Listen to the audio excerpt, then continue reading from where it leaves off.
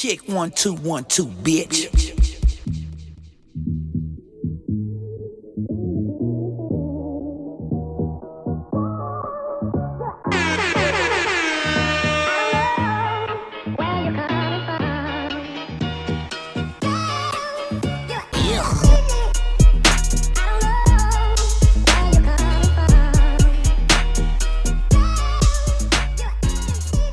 Merry Christmas, motherfuckers. Happy Hanukkah. Kwanzaa. Whatever the hell else y'all celebrate these Passover. No, that's Hanukkah. What other? Kwanzaa. Feliz Navidad. Navidad. How y'all say it? I mean, That's Christmas. That's, I know, but I'm just saying it in Spanish. It's just Christmas. I'm saying it in Spanish. Happy holidays. It's episode 163. 163. The last one of the year. Period. Man. Yeah, no, flew by. The iLLogical Sense Seriously. podcast. It's your boy Busby.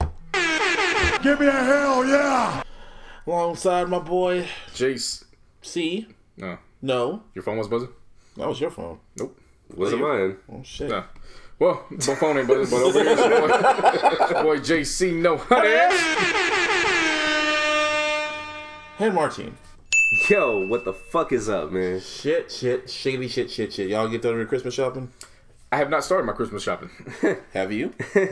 No. Shit.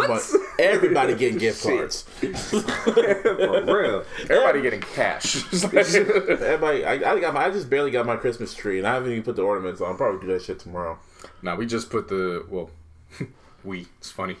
My mom put the Christmas tree up sometime last week, and I guess because my sister wanted it up, and then my sister kept going to work, so my mom ended up putting the lights up, so which I had to hold for like 10 minutes, and I was like, all right, Prem, Lakers is playing, I'm out. This wasn't my idea to put the tree up.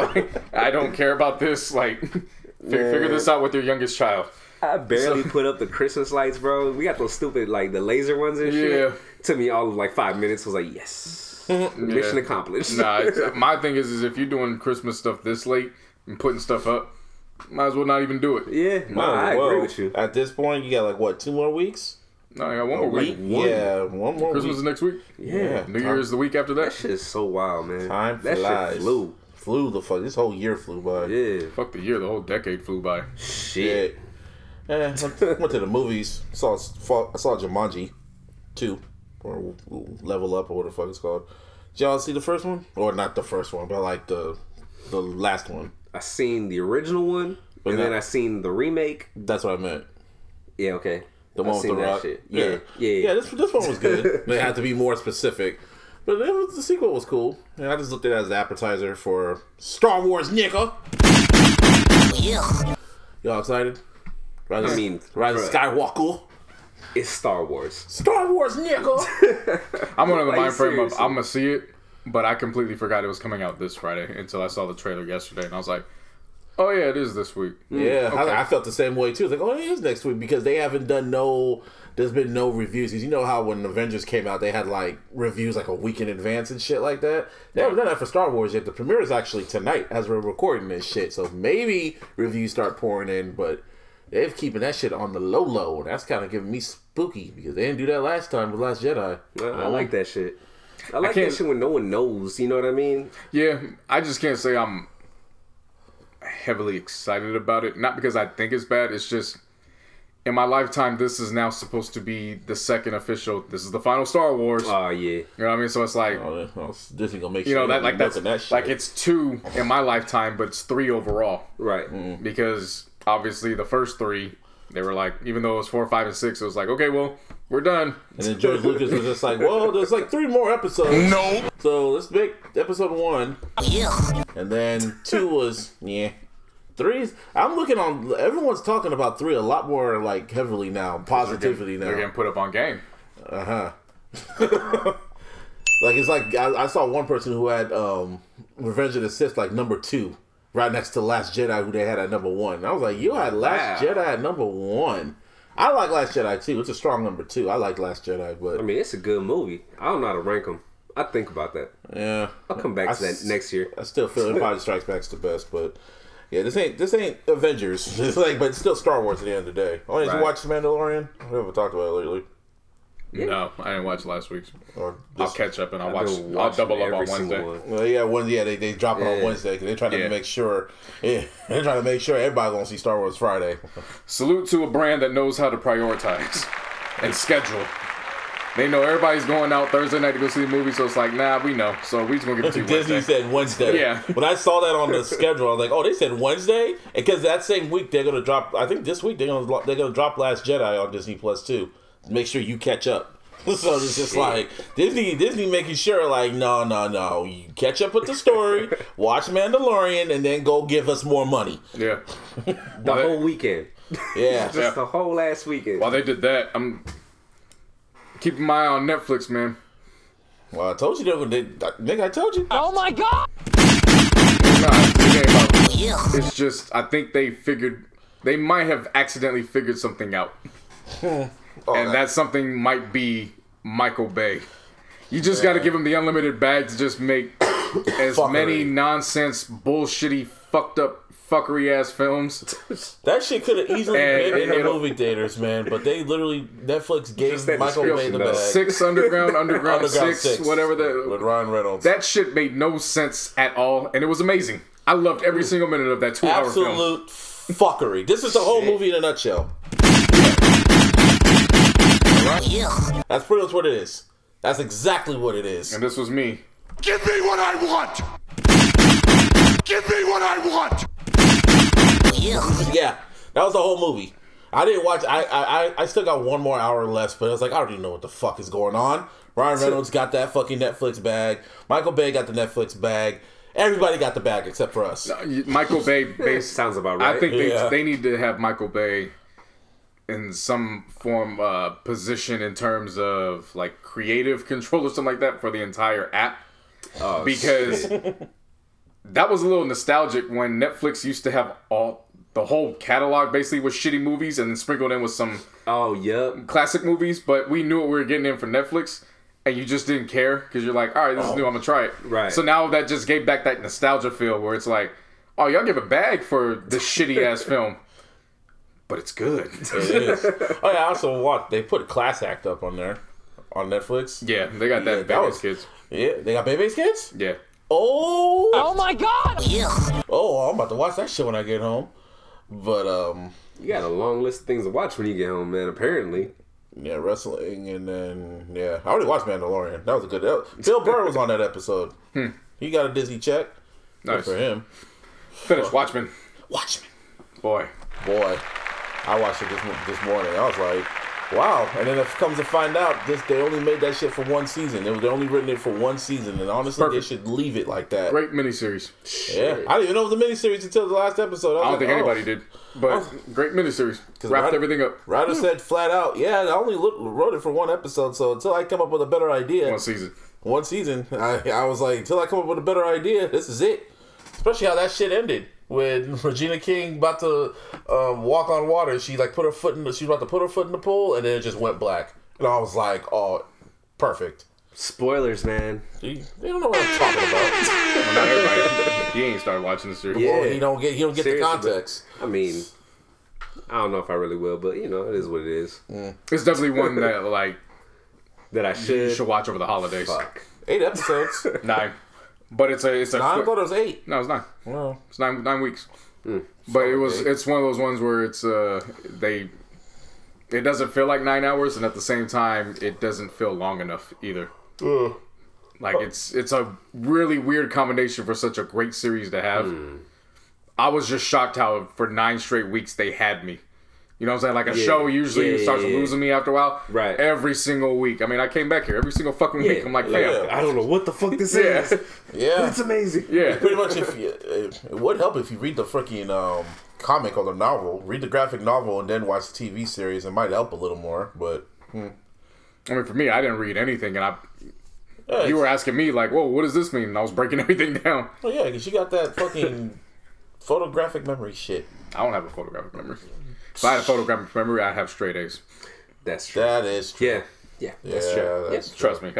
If I had a photographic memory, I would have never studied ever. Just glanced at it. I remember back in high school. Yeah. I remember back in high school, this one dude told me flat out, he don't know how he aced his class. He was just like, yeah, man, I just passed out in class. There was like one of our big tests. I just passed out. I looked around and copied the answers on somebody on one side. And after that, took another nap, woke up, copied the answers on somebody else, went back to sleep, passed the test in, and I had the highest grade in the class.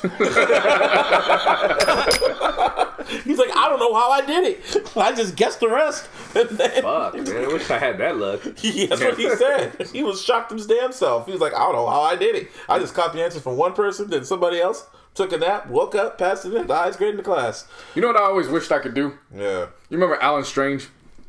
On TV Nickelodeon? show? Oh Yeah. my god, yeah. We could just put your hand on the fucking book. Oh, and yeah. then you know everything in the goddamn book. No, that's Meteor Man. This is 30 seconds, just touch it. 30 seconds, know everything you know about the Well, no, book. what I'm saying, Alan Strange was a little faster than 30 seconds. Oh, yeah. He was literally tapping in, and within like 10 seconds, he had that shit. So, Meteor Man, he kind of got Meteor Man beat. For 30 seconds, yeah. Yeah. You gotta ride down hella quick. Fuck!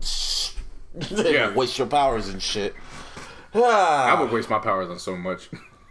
I would like. You couldn't call me a superhero if I had powers. Fuck. You'd be Hancock.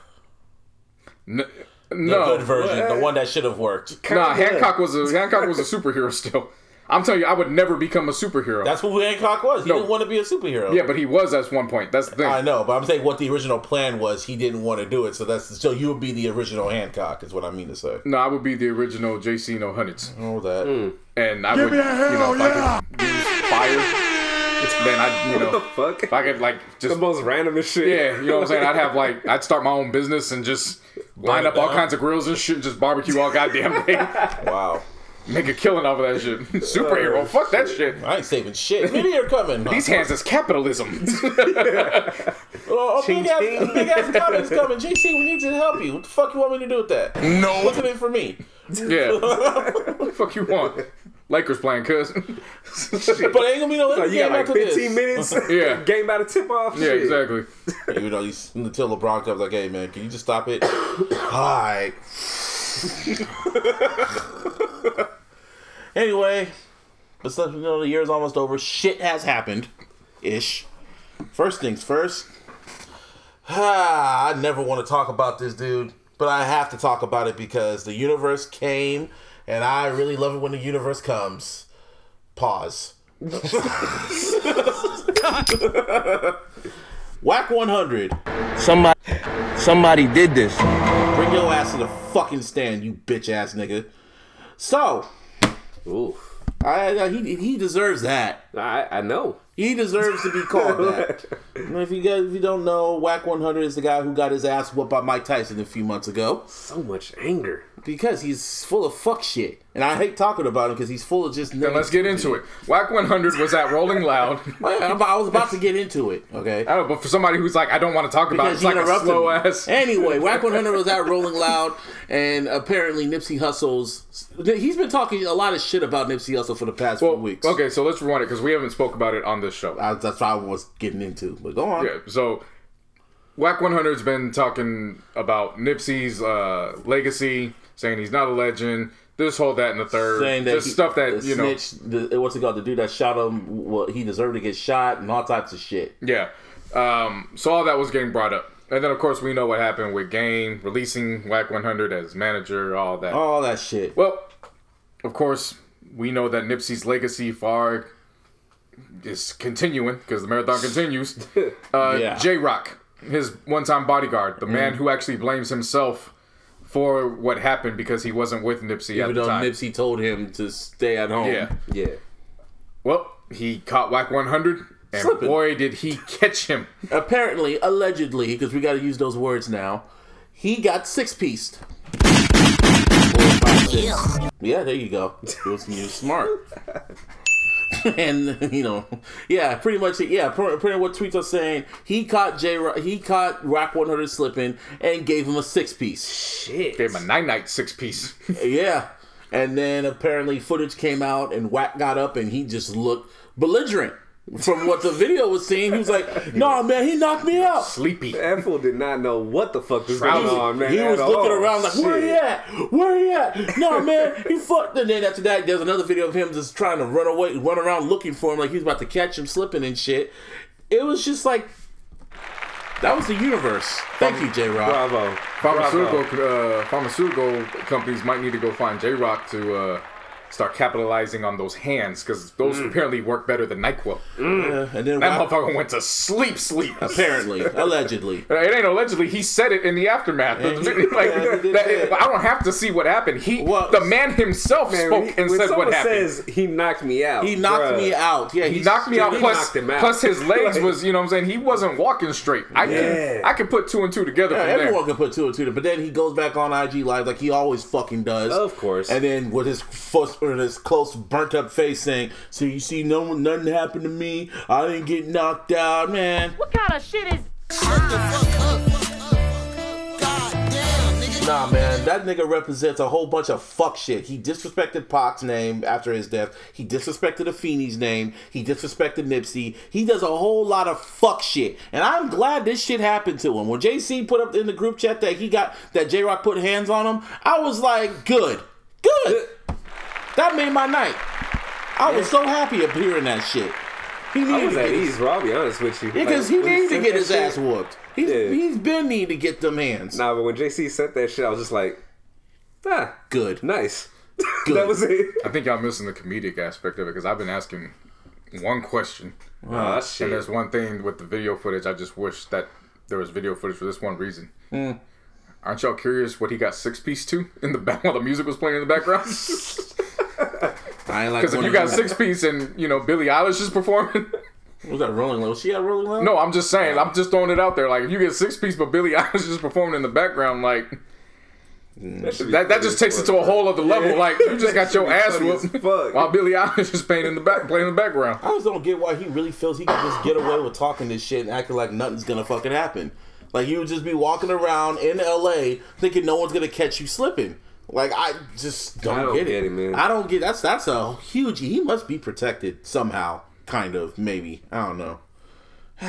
You would just think, considering the fact that logic would tell you if Nipsey got touched, anybody could get touched. Yeah. You see what I'm saying? Like, yeah. You would just think that after you got your people ass, would move like that. After you got your ass whooped by Mike Tyson for disrespecting Tupac, don't you think that maybe I should just shut the fuck up about disrespecting somebody? Considering that a lot of people consider Nipsey in terms of...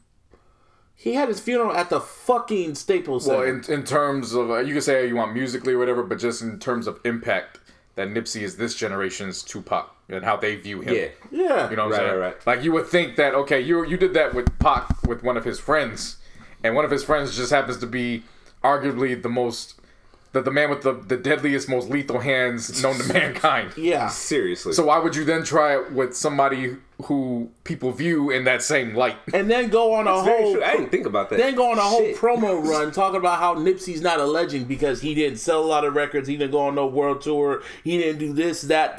He's not a legend because he didn't sell well. I mean... That's just... Pac's a legend. Pac ain't do no fucking world tour. Like, seriously. I think the biggest world tour Pac did, he was the fucking, he was the hype man for Digital Underground. Dude, he was just saying a whole bunch of disrespect. And there's people that's in the game, too, for not saying nothing, being the biggest Pac fan, having Nipsey's face tatted on him, and he says nothing. You know, oh, no, that's just whack, man. That's his opinion. I got nothing to say about that. Because if that was anybody else that said that shit, you would have been on Instagram talking the most shit. You're probably right about that. It's the truth. Yeah, nah, that's something that didn't even cross my mind that way. That's exactly what a game would do. Go on a whole record dissing the nigga, do interviews talking about him. But Wack 100, that's my manager, man. He can say what he wants. Bitch ass. It's just the randomness because Dom's included too. That him too. You know what I'm saying? Because Dom Kennedy is in the mix. So you would think that on top of that, you know, somebody that considers Nip like a brother. You know, just kind of a think, but hey, what do I know?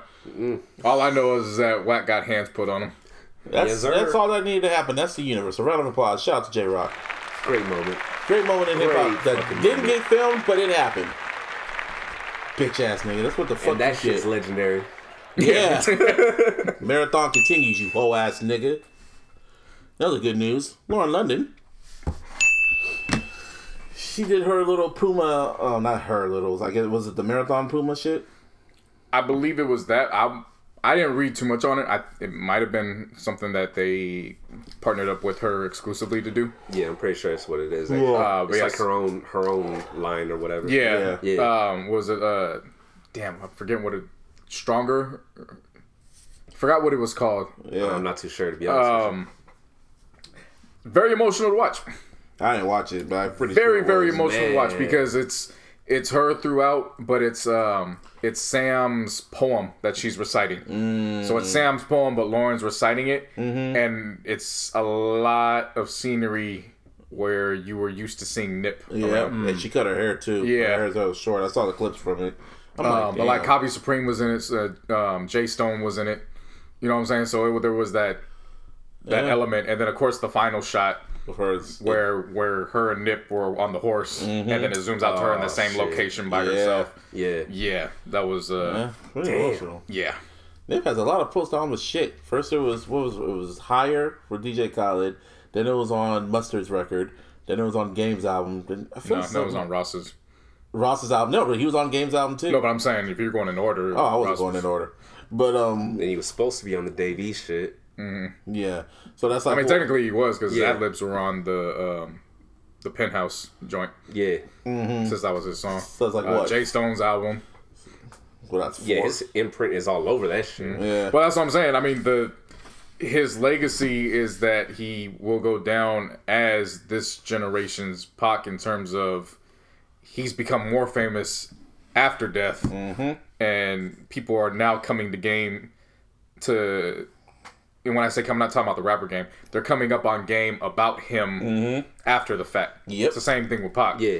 Pac was more so known for the infamous reasons, just being in court every other week. And the And only then after the fact, right. that's when you realize what he was saying and what he the only wanted to do. infamous shit that Nipsey had was just slapping a nigga at the BET Awards. The victory slap. Yeah. Yeah, that was the only infamous shit Nipsey had, man. But yeah, Wack getting his ass whooped in the name of Nipsey Hussle. Gotta love it. In the same week as Lauren's ad, too. Yeah, that's true, man. Shit. And you know what's funny? When you told me that, when I got the text message about what you said, what's it called? Nipsey's what I think Racks in the Middle came on. right at that moment, I listened to everything on shuffle, and as soon as you text me, Racks in the Middle came on. I'm like, yeah, it happened. That's what the fuck you get, you bitch. It's confirmed. Yeah. Oh, it's confirmed. Yeah, That's what was Forever Stronger. yeah. That's the line. Now, Brother Nature, Somebody did this. bring your ass to the stand. Ooh, I've been waiting. And the only reason why we didn't get into it last You week, forgot. nope, we had the illies, so I had to make some cuts. And because for time constraints. But we got time today. I got time today. Oh, yeah, you had to get this off your chest. Yeah. And here we Because the jokes were flying, and it was the illies was more important to me than Brother Nature. Oh yeah, of course. A lot of shit's important than Brother Nature. Well, I wouldn't say that. Like nature itself. No. Not according to people. You seen the ozone layer? That's what I'm saying. That's what I'm saying. Anyway. So, Brother Nature... Got his ass kicked. in the words of my coach Q. Words of Coach Q. Shout out to He him. went into a diner. There's footage of him getting dressed up like a hot dog and all this. And for some reason, everybody wanted to jump on his behalf, not without knowing what happened. Because he got his ass whooped. And Sean King wanted to be the fucking equalizer. And he wanted to be taken and say, we will find the person. We Oh will my find God. them and we will kill them. Yeah. Like, on some shit like that. then everybody was like, all right, calm down. Talcum X. Like, slow Talcum down. X. What the fuck? Oh, you know that was his nickname on Talcum Twitter? X. Nah. Yeah. I call him Whitey X.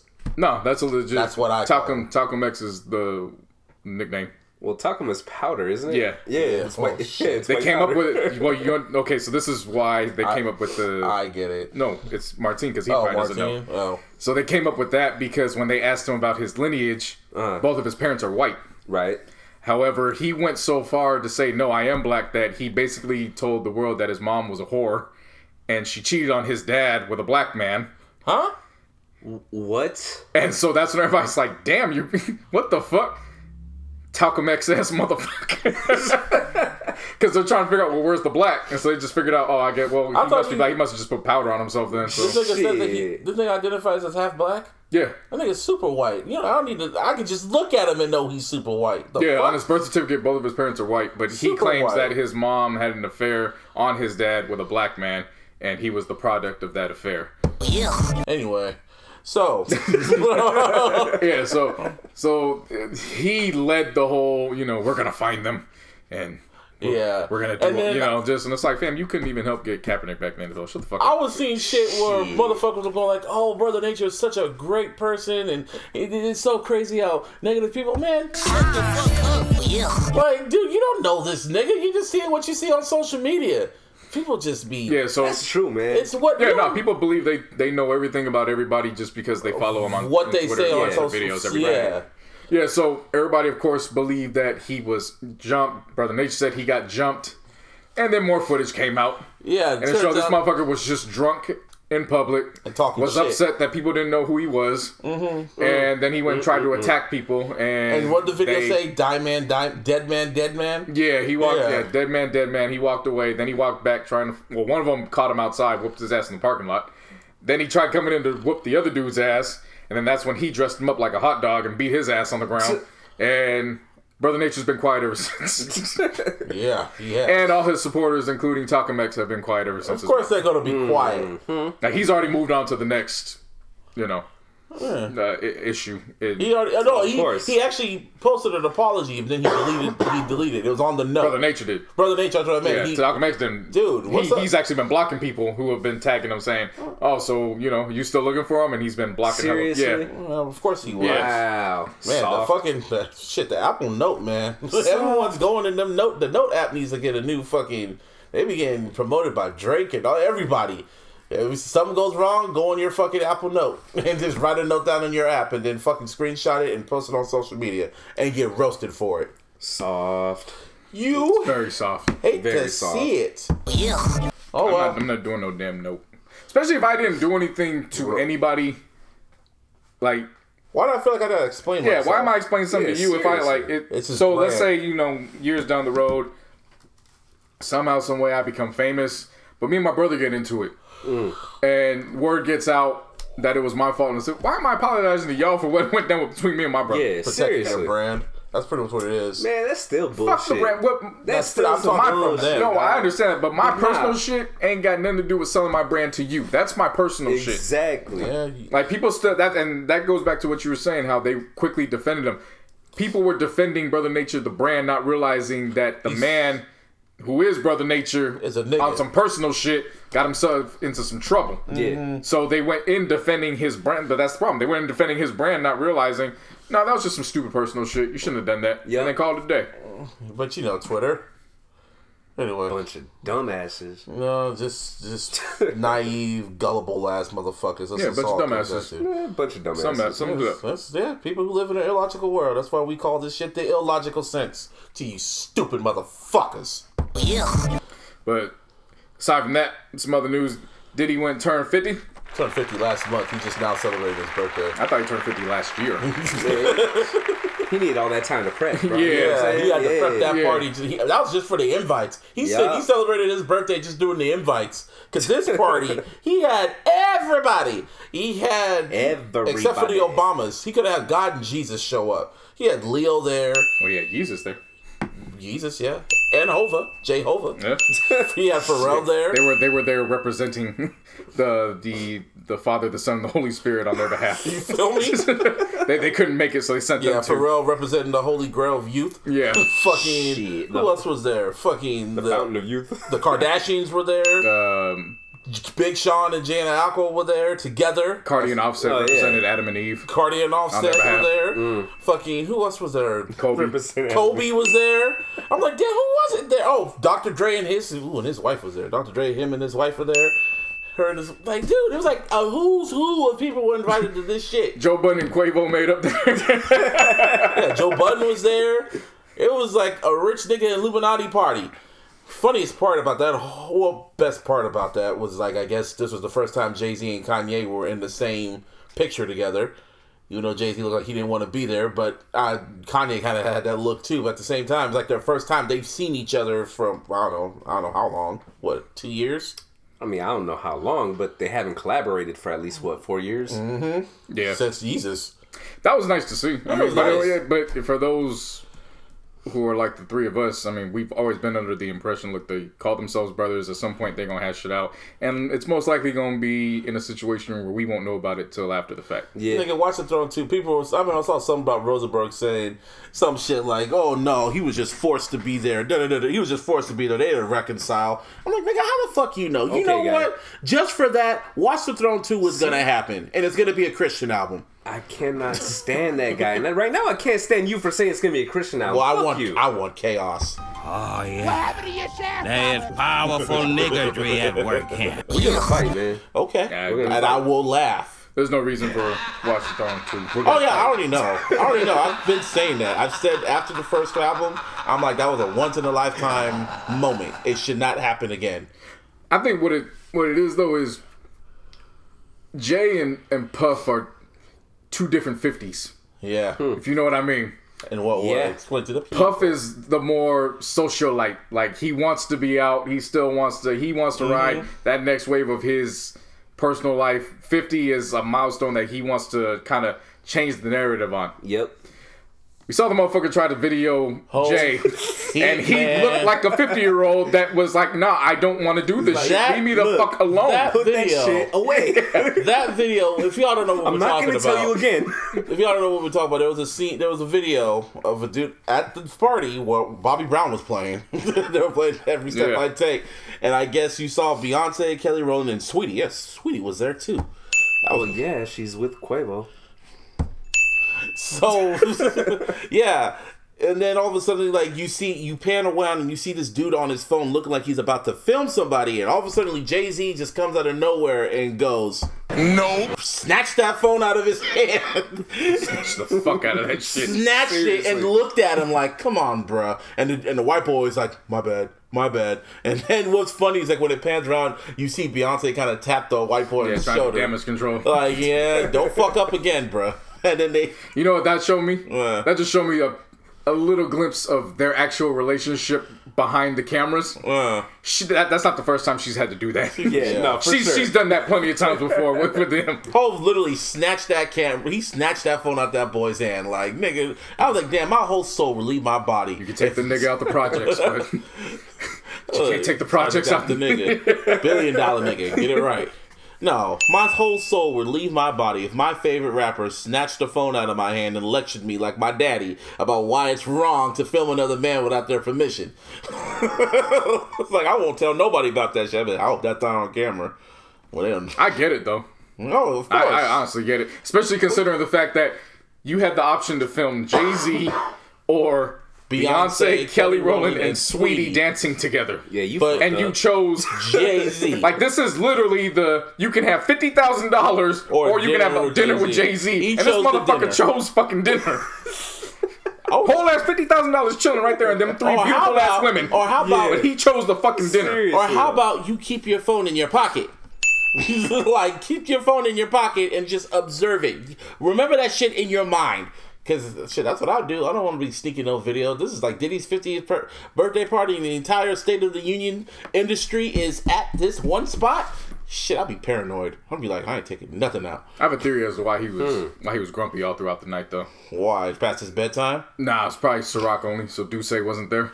So, you know. I see you. You know what I'm saying? So, I get it, because when they showed him in the other pictures, you know, he still looked grumpy, too. And he was, the picture was him and Puff together. Or maybe just the two of them, and he still looked upset. So I'm like, maybe Hov's not a social person. He doesn't like being around people.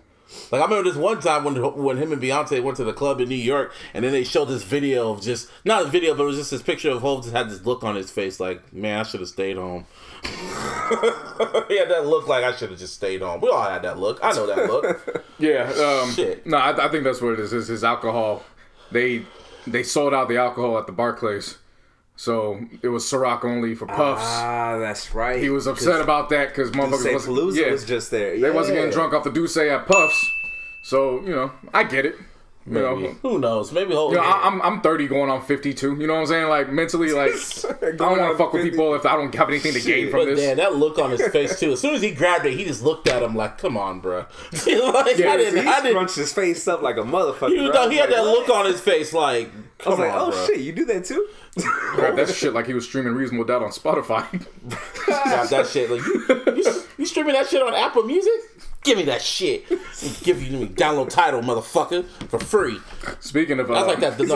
That's like the baby shit now. That's like the baby shit from what's the song called that's out right now? Bop. What he said? You taking pictures of niggas? Yeah. The fuck out the spot, nigga. Speaking of Spotify and all, and Apple Music and all that, did you see TikTok is now getting into the DSP game? They get into streaming. I seen that. They have a service that they were. I didn't read the whole. So they had a service that they were testing. I believe it was in India and or Indonesia. Mm-hmm. They've been testing it out there for 6 months, but apparently it's now ready to come over to the States and start going up against who we consider the big four, because you factor in YouTube. So they're gonna start streaming music from TikTok now? I don't know if it's directly from TikTok or if it's an app that TikTok has purchased and they branded it as something else. I just know TikTok has now entered themselves in the DSP game. That's crazy. Yeah. Digital streaming platforms, people. Yeah. Well, speaking of that, we might as well stay on that. YouTube. Game changer. Because now YouTube has, as of January 3rd, 2020...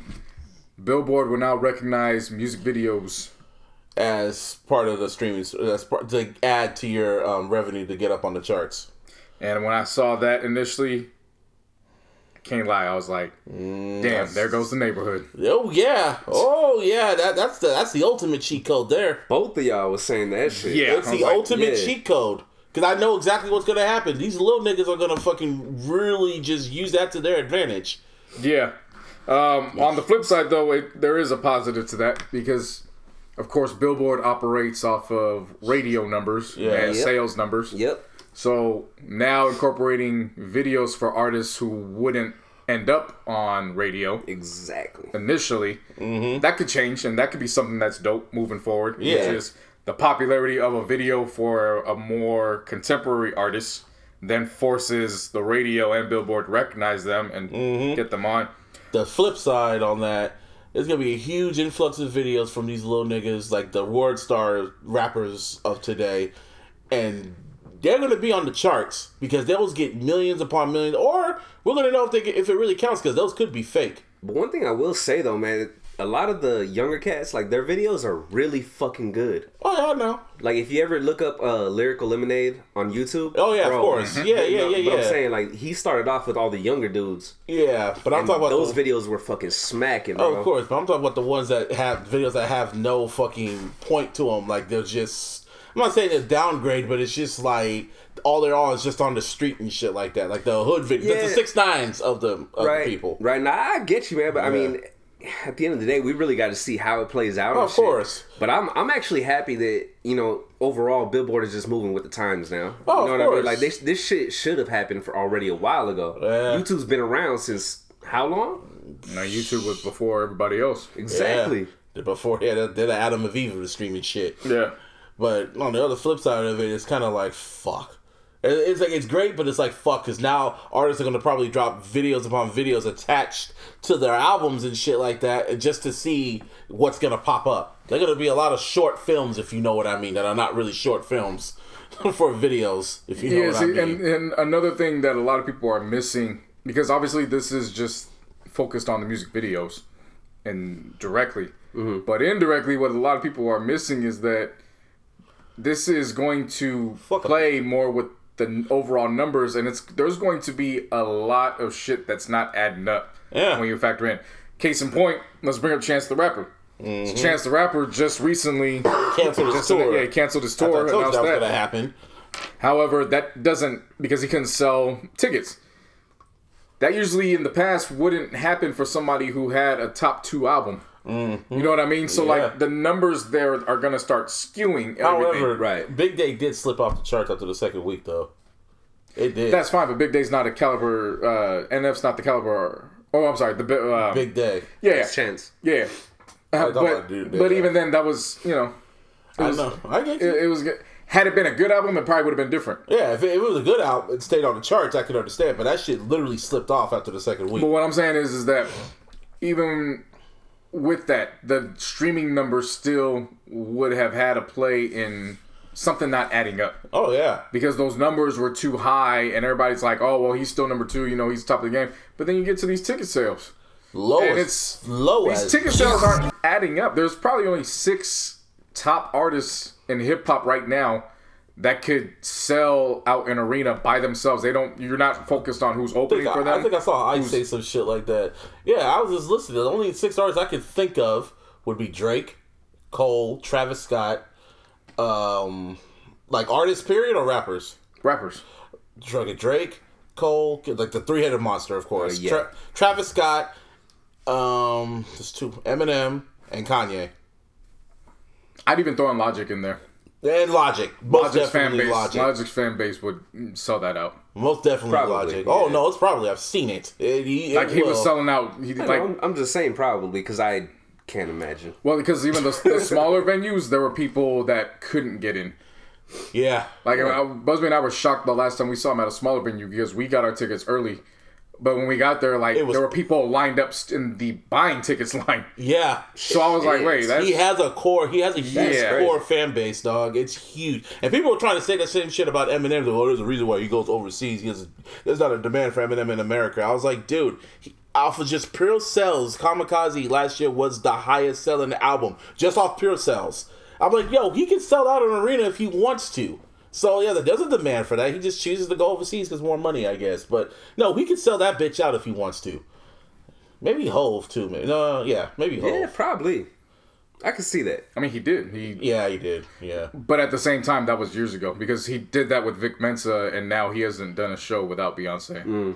That's true. That's, yeah. You're right. That was years ago. So I wouldn't include him on the list. I'm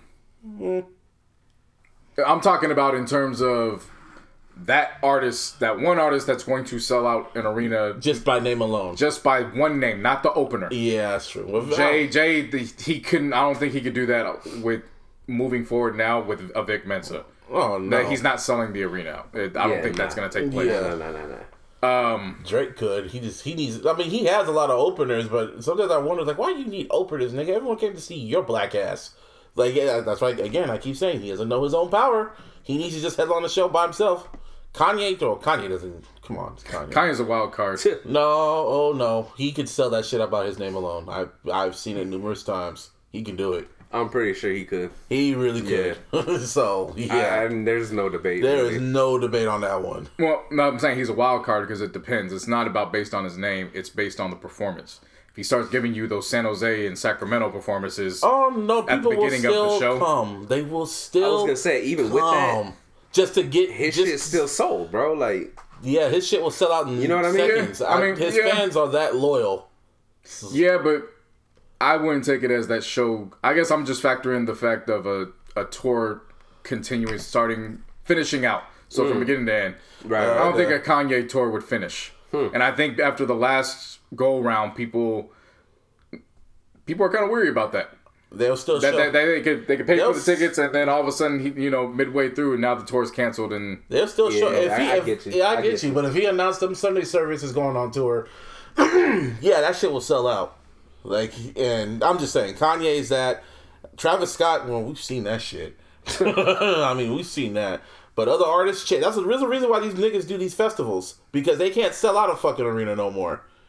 Nicki was sad. Let alone sell out arena. It's the only time they're gonna get it in front of that many people. That too. At one point. That too. Like, that's why when we see artists like Rap City, Nicki needs to start looking at that. Nicki can still sell out an arena.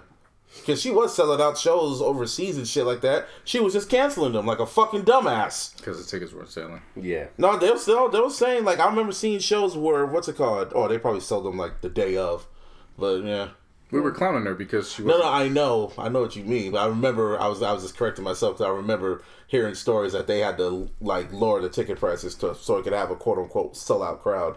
Yeah, she's not. Yeah, that's still trash. Yeah, they say Cardi. You know what I mean? They say Cardi did it, but that was more of just like. Can you imagine buying someone's ticket, like someone that big, like Nicki, on Groupon? Ugh. Like it's how the West Was Won festival. That was different. No, I'm not clowning the how. I'm saying like that's But yeah, like that type. Yeah, exactly. Like you go there for you go there not just for the experience of just having all those artists there. Right. I believe she's one of those artists. Yeah, it wouldn't feel right because her fan base would go there to brag upon her. Yeah, and the atmosphere and all that. Exactly. Yeah, yeah. That just makes me appreciative of the shows that Crit does. Every time I buy a Crit ticket, I always feel like I'm robbing him. Yeah.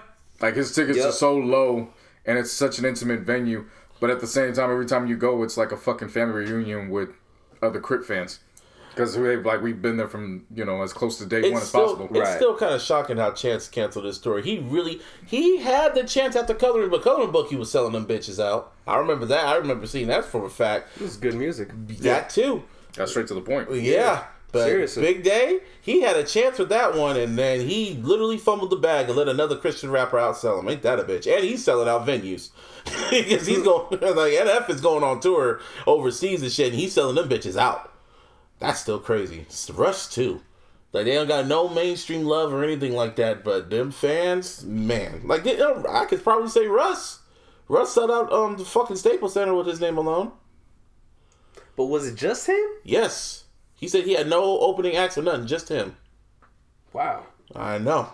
That's impressive. Mm-hmm. But no one talks about that. But yeah, everyone get on the internet, everyone says, "Oh no, this is the Russ." See, that's crazy. That's crazy. Well, I mean, that's an impressive feat for one arena. Yeah. Now, if he was doing that shit in like Oklahoma, then I'd be like, oh, okay, I get what you're saying. I get you. You know what I'm saying? Like, the type of people, and I'd have to see. I'd have to spend. hear. Yeah, I'd have to see and hear about a full tour of him doing that by himself. Right. Before they really be in stock. That's the difference. Oh, yeah. Everybody that we're naming, they could go everywhere in the States, and that shit's gonna sell out. Yeah. Russ could probably do, New York and L.A. Limited shows, maybe. Yeah. Maybe. I don't know his Major cities, pretty much. Yeah. But if you're taking people to Tulsa, I don't know. That's so crazy. That's so crazy. So I just remember when J. Cole opened for the Blueprint 3 tour, and the arena was literally not even half full. There was people still filing in. He only did 3 songs. Now this dude can literally put on a show, and that shit will sell out in seconds. Yep. It's the beauty of development. Mm-hmm. Him, Kendrick, and Drake. Those 3 are the only ones that can do that shit. Yeah, because when Drake started, he was right when Carter 3 and was the mixtape Dedication 3. Mm-hmm. Like when Wayne literally grabbed him out of Toronto and brought him on the remainder of the tour. Yep. And then following that was So Far Gone. So I mean, Young Money and all that other shit. I mean, it's everybody always wants to focus on the end product with everything. It's not just people and artists, but just with everything. But a lot of people miss there's still that developmental phase that you have to account for. None of these guys start. It's rare when they can just get catapulted to number 1 right away. Yeah, it was a slow year tour rise. If you've noticed, there was not a lot of major, big worldwide tours this year. If you've noticed, it really wasn't. There was venue tours, like little small venues, like the Crits and the Rhapsodies and the Meeks and YGs, but there was no big tour and shit like that. Let's see. Chris Brown was the only one I could think of. Yeah, Astro World. But that was the continuation from last year. Yeah. Oh yeah. It ended earlier this year. There really it ended right after the Grammys. Yeah. There really was no major tour this year. Yeah. That's pretty. I know. Fucking yeah. Well, I mean, again, that's I don't want to say it's a testament, but that's an explanation that goes back to the streaming. Mm-hmm. I can literally count how many acts that I'm only gonna move for them to actually go forward and buy a ticket for right now based off of the music. It's not a lot. It's not a lot for me. I was one to tour. Every year I always go to at least one tour with you. This year I didn't even go. I didn't go to none. I should have went to Rhapsody and Crit, but other than that, it's just I wasn't really moved to. It was just maybe I don't know. I have to really be be a fan. I've seen damn near everybody on the tour except for Eminem, and Eminem is overseas, and I ain't going overseas to see that white boy.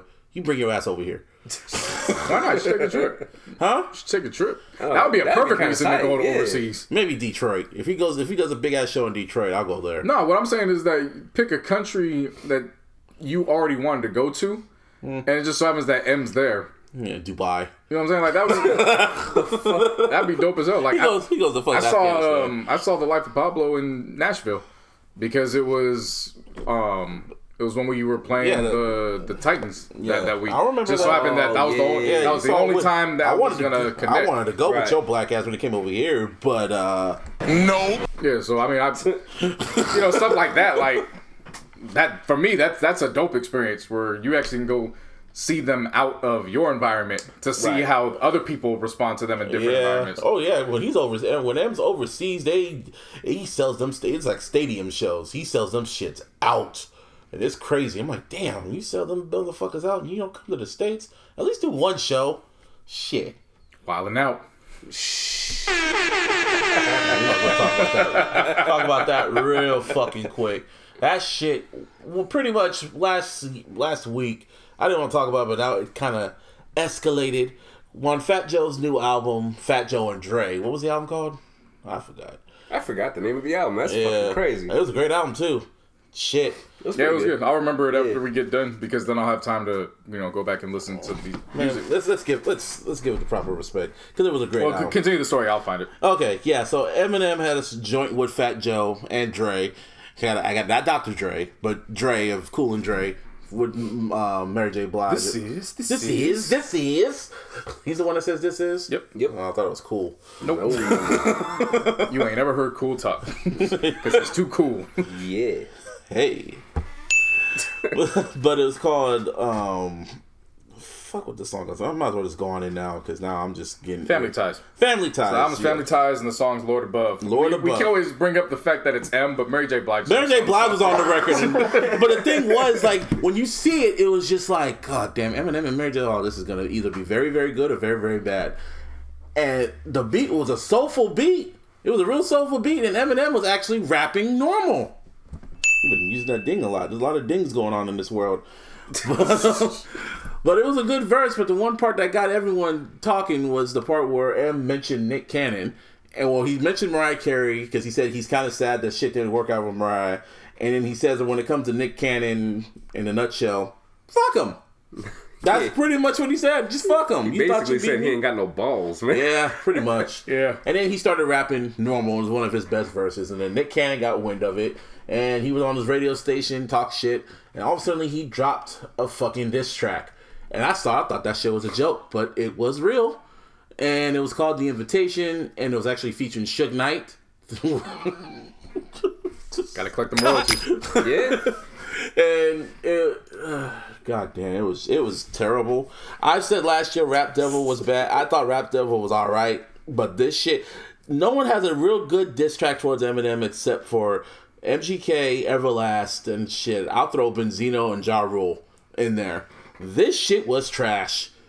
And dude, if you hear the people you're saying actually had a good diss, that's sad. That's the sad part about it. A credible diss response that's worthy of a response. This shit was just trash. And then to make it worse, no, if you go on his YouTube, he has over like what 100K likes and like 500K dislikes. It was a lot. It was ridiculous. I was like, damn, these fans don't fucking play. That shit was ridiculous. When I seen it, I was just like, man, if Eminem didn't have the fan base that he has, and then he released another diss track with the Black Squad. Featuring the Black Squad. The first one was with the Black Squad. It was featuring other rappers, and then this one was officially called the Black Squad with Conceited and a whole bunch of battle rappers and. Well, it was a lot of the same people though. Yeah, and then you know what I mean? Nick's verse was rapping with the Renegade flow, and it was just like, what are you? I used to. That's how we started the fucking shit off. I was like, oh. I'm gonna keep it a buck with you. I have not listened to any of these. I did everything I could to not avoid it. Good, yeah, good. Because I don't care. I blame both of them. Yes, I do too. And it's just so bad. It's one of those, like, it's so bad. Like, why? Why? And the thing was, I don't want him to respond, but he's going to respond, and then I have to defend this shit. And I don't think you have to worry about that. I'm pretty sure he's not going to respond. I'm pretty sure he is. Yeah, Nick already said he won. Yeah. Even though everyone else said he lost. Well, that's not what counts. It's what Nick says. It's what Nick says. Yeah. And everybody else ain't got Suge Knight on their diss record. You know what I'm saying? Who gives a fuck what they gotta think? That's a W. Yeah. Suge Knight in jail. You know what I'm saying? Like, he just sold his rights to Ray J. It wasn't even crazier. Hitmaker produced the first track. Shout out to Suge Knight. Hey. Suge Knight might have had a dope 2019, all things considered. No. That nigga's still in jail. But he's making moves. It's not where you at. It's fucking dope. Yeah, it was cool. That was a... No. Just It was the cool. beat alone. The beat alone. That's what I'm saying. It was sick, cool. dude. It was cool. But it was like, Hitmaker, why are you involved? It's like, these battle rappers, it's like, I don't know. It's really dumb. It's really dumb on both sides. And I know, the thing is, M's going to respond. Yeah. It's the sad part about it. He's an MC at heart. He has to. At heart. Like you said. No, I said he has to because if he wants to, you know what I mean, if he really truly is hip hop. I mean, he is. If he is hip hop, he will respond. However, However, it's been how long? A week? A week and 2 disses, and he still hasn't said shit. Okay. Except for on Twitter. Oh, that was very rare of him. Exactly. That was pretty funny. That's But I was as like, far what as the it's fuck? gonna go. I bet you. Okay, well, shit. No, I'm not even like trying to like whatever. I'm whatever Press too. you nothing like that, but I'm saying like I'm pretty sure that's all it's gonna be, dog. I've never seen this many people with dislike for both of these guys so much, and yet they can't stop talking about both of them. It's like a bunch of people who are like just ready to bash on Eminem just for the hell of it, and it's like, okay, we know you don't listen to him. You've said it plenty of times. Why are you still talking about Dude, him? Eminem And then it's a bunch on the flip side. I think All that's the Eminem stands. Are bringing up, well, all we know is Gigolo, and it's like, yeah, but Dude, you Nick Cannon keep bringing was him up, like, Yeah. Nick Cannon was a worldwide trending topic. It said hashtag RIP Nick Cannon. yeah. It's just current events, bro. That's all it really is. Current events. Yeah, like He's that's dead? it's just happening. What the fuck? What the fuck does dead have to do with current events? Means it's happening now. It was a joke. Kai, come on. He's dead. What? Yeah, Nick Cannon murdered him. Somebody did this. No. No, I know what you mean because some of the M stands going OD, but Eminem haters are just like, dude, this one dude said Eminem has never contributed to black culture ever in life, and he was a well-known artist. I'm like, this dude signed 50 Cent. He signed Griselda. Whoa, time out. 50 Cent could have signed anywhere. That's in hindsight, but still, he signed him. That was not in hindsight. That was at the 50 moment. chose 50 M. Cent, yeah. 50 It Cent wasn't could the have other went way around. anywhere. But the fact I'm saying, it's still in history at the end of the day. It is history, but a lot of people got to stop trying to create a narrative about A revised narrative. A revised about Eminem, history. About Eminem. You know, I saw a lot of people put Ja Rule on M's body count, and I'm like, no. Even I will say, nah, that was 50s. Yeah, and that's- M needs to stop talking about that shit too. He never murdered Ja Rule, and in fact, he just tapped him. And Ja got him. He got in M's feelings when he said, "M, you claim your mother's a crackhead, and Kim is a known slut. So what's Haley gonna be when she grows up? Murder." M is a great lyricist. I'll never take it away from him. He's always that. It's one of the reasons why I say it's probably been his downfall over the last few years. He's too lyrical. Because it's not the fact that he's too lyrical. It's that he's solely focused on that, and he's out of place. He's too stubborn. Yeah, he's just. Because I don't want to word it to be like, oh yeah, he's focused on lyrics too much. No, because he's supposed to. He's a lyricist. What I'm saying is that's the that point? yes. What I'm saying is he's stubborn to the point where he doesn't look at how to adapt while maintaining that lyricism. Yeah. You know what I'm saying? Like Kendrick is a lyricist, but Kendrick He will fits adapt. with- M never adapted because it wasn't in his personnel, and it's just who he is. Right. So I'm not going to take that away from him. However, it's people got to be honest with his body count. You know what I'm saying? And He doesn't have a body count. I'm not going to say it's his fault because nobody did want to step to him, but at the same time, Only you can't when he start had- adding people to his count. His when only it body didn't happen. count is Everlast and Benzino. Those are his only body counts. And people want to add the boy bands, but like, no, that was only on one album. He only talked about him on the Marshall Mathers LP, and then everyone wants to say that's his legacy. I'm like, he only talked about him on one album, but then again, it's on his biggest singles. I mean, I was if just gonna say anything, that shit. Yeah. if anything with him, you can always say that he's battle tested because that is his history. That's what he comes from, the battle scene. Because everyone says, So you don't have to question that. But I just hate when people take that, and then they start adding this, painting this picture where Like it's this like mystique about him. yeah, it's like damn, that's not how it went and then down. there's everyone Right. keeps saying MGK killed M and shit like that, and it's just like That was a fucking draw. Okay, I'll compromise with you on that one. That was a fucking. I'll compromise with you on that. They shot at each other and connected. Yeah, that's what I'm saying. Like they both ended up with flesh wounds. I mean, yeah, I'm not gonna argue. Which is the reason why people proclaim MGK the winner because by default. Because Eminem should have destroyed mystique. He should have obliterated MGK, Yeah, but he was so irritated with it that he wrote an irritated rap at him, like a bug, like he just wanted to smash it real quick. Like, man, get the fuck out of here. But that's neither here or there. Like, again, everyone can say he's never battled anyone like fucking relevant. That's because relevant MCs respect him and they never want to go at him. So what do you want him to do? Just randomly diss Jay-Z? So, like, what do you want him to do? And then Waka added to it. This one I agree with Waka. M even agreed. He said, "Who can Andre 3000 out rap him?" I'd put money on that. To me, that was just like, duh. All right, sky's blue, my nigga. Even M agreed. He had him on his list. You know what would be a great battle? Today is Monday. Yeah, you know what would be a great battle, and a lot of you can't just necessarily be like, "Oh no, that would be a wash." M versus Ludacris. That could work. Ooh, that could work. That would be a great battle because Ludacris is now. I'm talking about both of them in their prime. That's what I meant. Yeah, Ludacris in his prime. That's what I meant. To which M and Ludacris we talking about?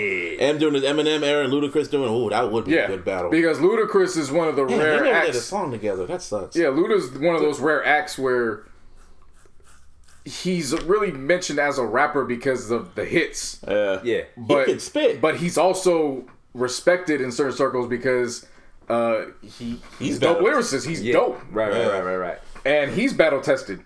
Well, we know STI that. You know what I'm saying? So right. Yeah, a lot because somebody threw that out and they were just like, "Oh no," and I was like, "You are really dismissive and disrespecting Ludacris." You gotta ask how young they. You gotta ask how young they. No, these are grown folks.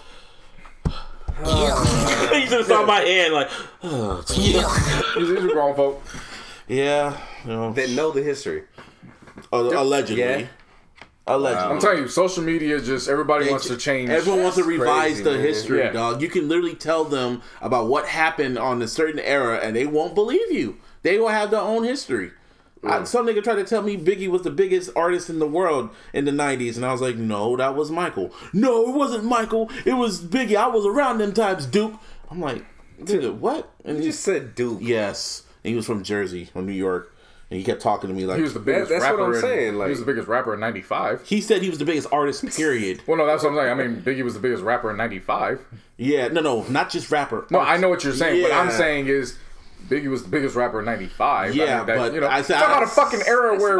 You're talking about an era where people thought hip-hop eventually was going to fizzle out. Yeah. So, how the hell could you be the biggest within a genre where they're not putting stock into it? This next decade better just be interesting. Like he was saying, who's going to be the new three-headed monster since, Kendrick and Drake are all just going to... Kendrick, Drake, and Cole are going to kind of probably fizzle out during this decade. Well, not probably. That's what's going to happen. I mean, it is. They are. In the next few years, they're going to most likely fizzle out. That's crazy to think about if you think about it. No, yeah, it is. Yeah. It's insane, dude. Hip-hop game is... I mean, music in general is just... It's like the fucking Wire. You take a crew off the corners, and then another one just comes right in. Yeah. Who's gonna be the new ones? Yeah. We should just guess it. We should just wait and see. I'm not guessing anything because it's... Me neither. Like y'all cannot guess all y'all want, man. But I'm telling you, that boy Jid, shit. Oh yeah. Everything I hear from dude, fire. Yeah, I know. He's an option, but I'm not going. Oh yeah, no, I'm not proclaiming him and shit. But I'm saying I'm looking at him though. Yeah. You gotta, for me, you gotta really evaluate the first year or two before you start making the claim. You know what I mean? You gotta start seeing how they move within those first 2 years. And they all came out of nowhere too. Like when J. Cole popped up, it was Drake popped up with So Far Gone, and a few months later J. Cole popped up, and in 2010 that's when Kendrick's Section 80 popped up. No, Overly Dedicated. But Overly Dedicated, but Section 80 is the one that everyone really started to really pay attention to him.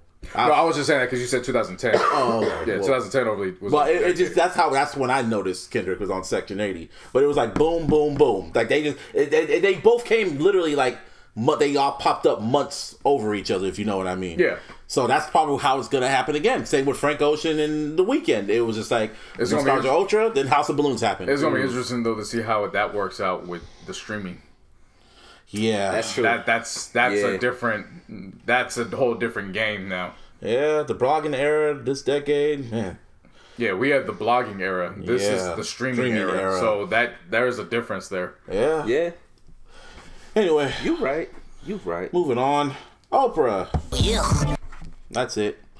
And run to the next one. Yeah, well, apparently she's releasing a documentary. Pretty much, I guess is she producing a documentary? She's producing it going. I at just Russell know her Simmons? name's attached to this documentary about Russell Simmons and his, I guess, sexual misconducts. If you want to list him as that, he got Me Too canceled ish. Yeah. He's claiming it was during an era where it was more so he was viewed as a womanizer. Yeah. And that's what he stands by. He said he's not proud of it and all that. However, there's a narrative that's being painted that it's something deeper than that. Yeah. Shit. And Oprah's producing it, and then Russell Simmons posted a long ass post about it on his Instagram, pretty much saying, Oprah, I had you at my island, we were talking, we got along, I did it special, I considered you a friend, and now you're doing this, but you don't do nothing for fucking Harvey Weinstein, who you're really close with, and other people that you're really close with, but you know, go after fucking innocent black men. No. Like Michael. Yeah. See, like everybody else who was bringing up Harvey Weinstein when it came to R. Kelly, to try to dive away, I'd be like, all right, that doesn't, you can't get away from that. Oh, yeah, that's However, when you factor in Oprah's involvement with the Michael doc and how it just completely went south, yeah, no, you can start asking those questions on here now. Like, what is your end game, Oprah? Yeah, she could do the same shit to Tyler Perry. Like, she's like, in the this is the year we found out Oprah was a snake. I mean, everyone said Oprah, this is how she truly is, but Oprah's a snake. And I hate saying that shit. It's like calling my mom a snake. Oh, damn. Yeah. I know. I ain't my mama. No, because my mom watched her all the damn time and it's like looking at That still doesn't make her like your mom. Yeah, I get it. I know what you mean. But it's just like, damn, what she did with the Michael shit, that still leaves a really bitter taste in my mouth that she pulled that shit. And then it's just the fact she hasn't said anything about it either. She only said a few things like, "Oh, people, that's just hateration." That's all she kept saying. That's just hateration. They just saying that shit. Wait, did she really say hateration? Yes, that's like someone's auntie, dog. Dancery. There's powerful niggardry at work. Yeah. That's all she said about it. And then when they bring up the lies, it's like, oh, they could have just did this and could have said that, blah, blah, blah, blah. That's all she said, and that's all she talked about. And then when all them fucking evidence started creeping out, she got very, very quiet and just kept doing what she's doing. But I remember. People are going to remember that shit. All the hateration. And now we know she got quiet because she went and regrouped, tried to save face, and said, oh, Russell Simmons, that's a good backup. And Russell Simmons was like, bitch, you came to my house. That's the craziest thing. You came to my island? Yeah. Like, what the fuck? We meditated together. What are you doing? Yes. Like, what are you doing? What are you doing, bitch? We took pictures. You smiled in my face. And now you're producing a show where people are coming after me? Fuck you. Ain't no new friends, man. Hate to see it. And yeah, so 50 Cent's coming after her, too, even though 50 Cent was trolling Michael, too. But 50 Cent was on Oprah's fucking... He was on Oprah's show. What was it called? Oh, fuck. Well, Oprah goes and talks to him, goes to his house and talks to him. Yeah, but let's remember the whole history about that. At least you could say with 50, he's been consistent with him talking shit about Oprah. He really? Because before that, he got on Oprah's case because he's like, I feel like she ain't doing whatever she needs to do to relate to the rappers of this generation. Oh, that's true. You know what I'm saying? So it's... I'll never forget that story that Jay-Z said in Dakota in his book when he said when he first met Oprah, he said that he was at a charity event and Oprah was sitting next to him, but Oprah wasn't really saying nothing to him, so they started talking. Then Hov brought up this book that he read, and Oprah just looked at him like, "Wow, you read that book? Wow!" And it was almost like fascinated at him, like, "Oh wow, you can read." Yeah. That's pretty much how it sounded when Hov described it. I'm like, so she was shocked that you can read and you're articulate. And you Marcy nigga can read. Yeah. Shit. I'll never forget also the other story when you remember that movie Crash that came out? Crash with Ludacris. Oh yeah, that was a good fucking movie. And then when she had everyone on the stage except for Ludacris and she started getting on them for saying nigga and bitches and shit. Oh, you never heard about that story, huh? Nah. Yeah, she started getting on him about saying about saying nigga and shit. Same with Ice Cube when Barbershop came out. She damn near had everyone on stage except for Ice Cube, the star of the fucking movie. What? The producer. Yeah. Creator of the fucking movie. Seriously. Yeah, she had Like without Ice Cube, there is no Barbershop. Do you realize that shit? Yeah, she had a whole like. That's why Kendrick brought her up onto Pimp a Butterfly. Like, you gotta know the history about nigga, but she act like a nigga her damn self. Anyway, football. Lamar Jackson is now the all-time rushing leader for a quarterback after passing Michael Vick. Round of applause for that man. I told you he was weird after week one. Seriously, man. He did that shit in fucking... The first drive, I'm like, oh, he gonna pass this in the matter of Was seconds it just at five? this point. It was just 5 yards. Nah, it was like... Nah, I think it was like 100 or some shit like that. Or No, that game. For that game, it was only like... Oh, no, my 30 bad. something. Yeah. Oh, yeah. Yeah, they kept talking about it, and I was like, fam, he's gonna get that shit. Instantly. And he got it instantly. He ends up right there on the fucking goal line. I'm like, yep, there it is. One of the dopest things about that is Michael Vick. And, you get older players who aren't willing to, praise the new generation of players regardless of sport. Mike Vick's pretty much the football equivalent to Allen Iverson. Yeah, I was about to say that. Like, he embraces all of them. Yep. And so to find out that he's actually Lamar Jackson, he's been his mentor for a while. Well, that explains a lot. So, yeah. Seriously. So Mike he's like, no, I want him to break it. Like, that's how evolution goes. The next generation is supposed to be better than us. And Now moving forward. Now I'm scared to play Madden because you know what's about to happen with Lamar Jackson and Madden, unless they're gonna. Oh no, they updated it. No, but when the new Madden comes out. Well, no, what we're fuck saying is that. they update They've Maddens every already week, so updated he's 99. He has not even that. He has a fucking X Factor move where you make the first person miss. Shit. So what's his speed rating now? I don't know the speed rating. That's but all I'm saying though. First one is Patrick Mahomes. Honestly, talking about the speed ratings aren't even as crazy as you think anymore. Oh, they're not. They're not what when Vic was in there. Nah, it's the X Factor shit. Shit. When you get on a roll. Oh, you unlock extra moves and shit. Oh wow. Yeah. Well, that makes sense. And he has, like I said, you make the first person miss every single time. And it's funny, dude. I was looking back at it. I was like, yeah, nah, he does that to everybody. Everybody. I think he's broke at least 4 or 5 ankles. Yeah, he caught some ankles Thursday night. Mm-hmm. I'm saying, bro. He caught some more. Yeah. That's the ankle catcher now. Yeah, Lamar Jackson. Not even Vic did that shit. Vic just ran like a slave away from you. They got the bone collector. Might as well be the ankle collector. Ankle collector. Whose anchor's next? Yeah. So he did that. So again, congrats to him. Yeah. Antonio Brown's still losing his damn mind. What else is there? The sky is blue. Now he's swearing off white women for 2020, and he's saying that's going to be the title of his album that comes out. No White Women 2020 is the name of his rap album that he says is coming out. One breaking news. Josh Gordon is suspended indefinitely from the Seahawks. Why? Let's take a wild guess. Just think about it. Martine, why did he get suspended? Actually, there was 2 reasons. Yeah, one reason covers up the other reason. Yeah, so one was PEDs, and the other was substance abuse, of course. Because the PEDs were used to flush out the substance. So right now, everyone's waiting for first take because they know what Steven ain't going to say. Yeah, it's unfortunate, but it's pretty much a done deal for us. Oh, it's a wrap now. They said indefinitely. He is gone. I don't know if it's just weed with him. Yeah, that's like that. That's the crazy part, is because it's continually happening over and over and over. And it literally happened the day after the game. They won, and he made crucial catches throughout that game with the when he was playing with the Seahawks yesterday on Sunday. Yeah, and then they suspend him like that. They're like, you got to go.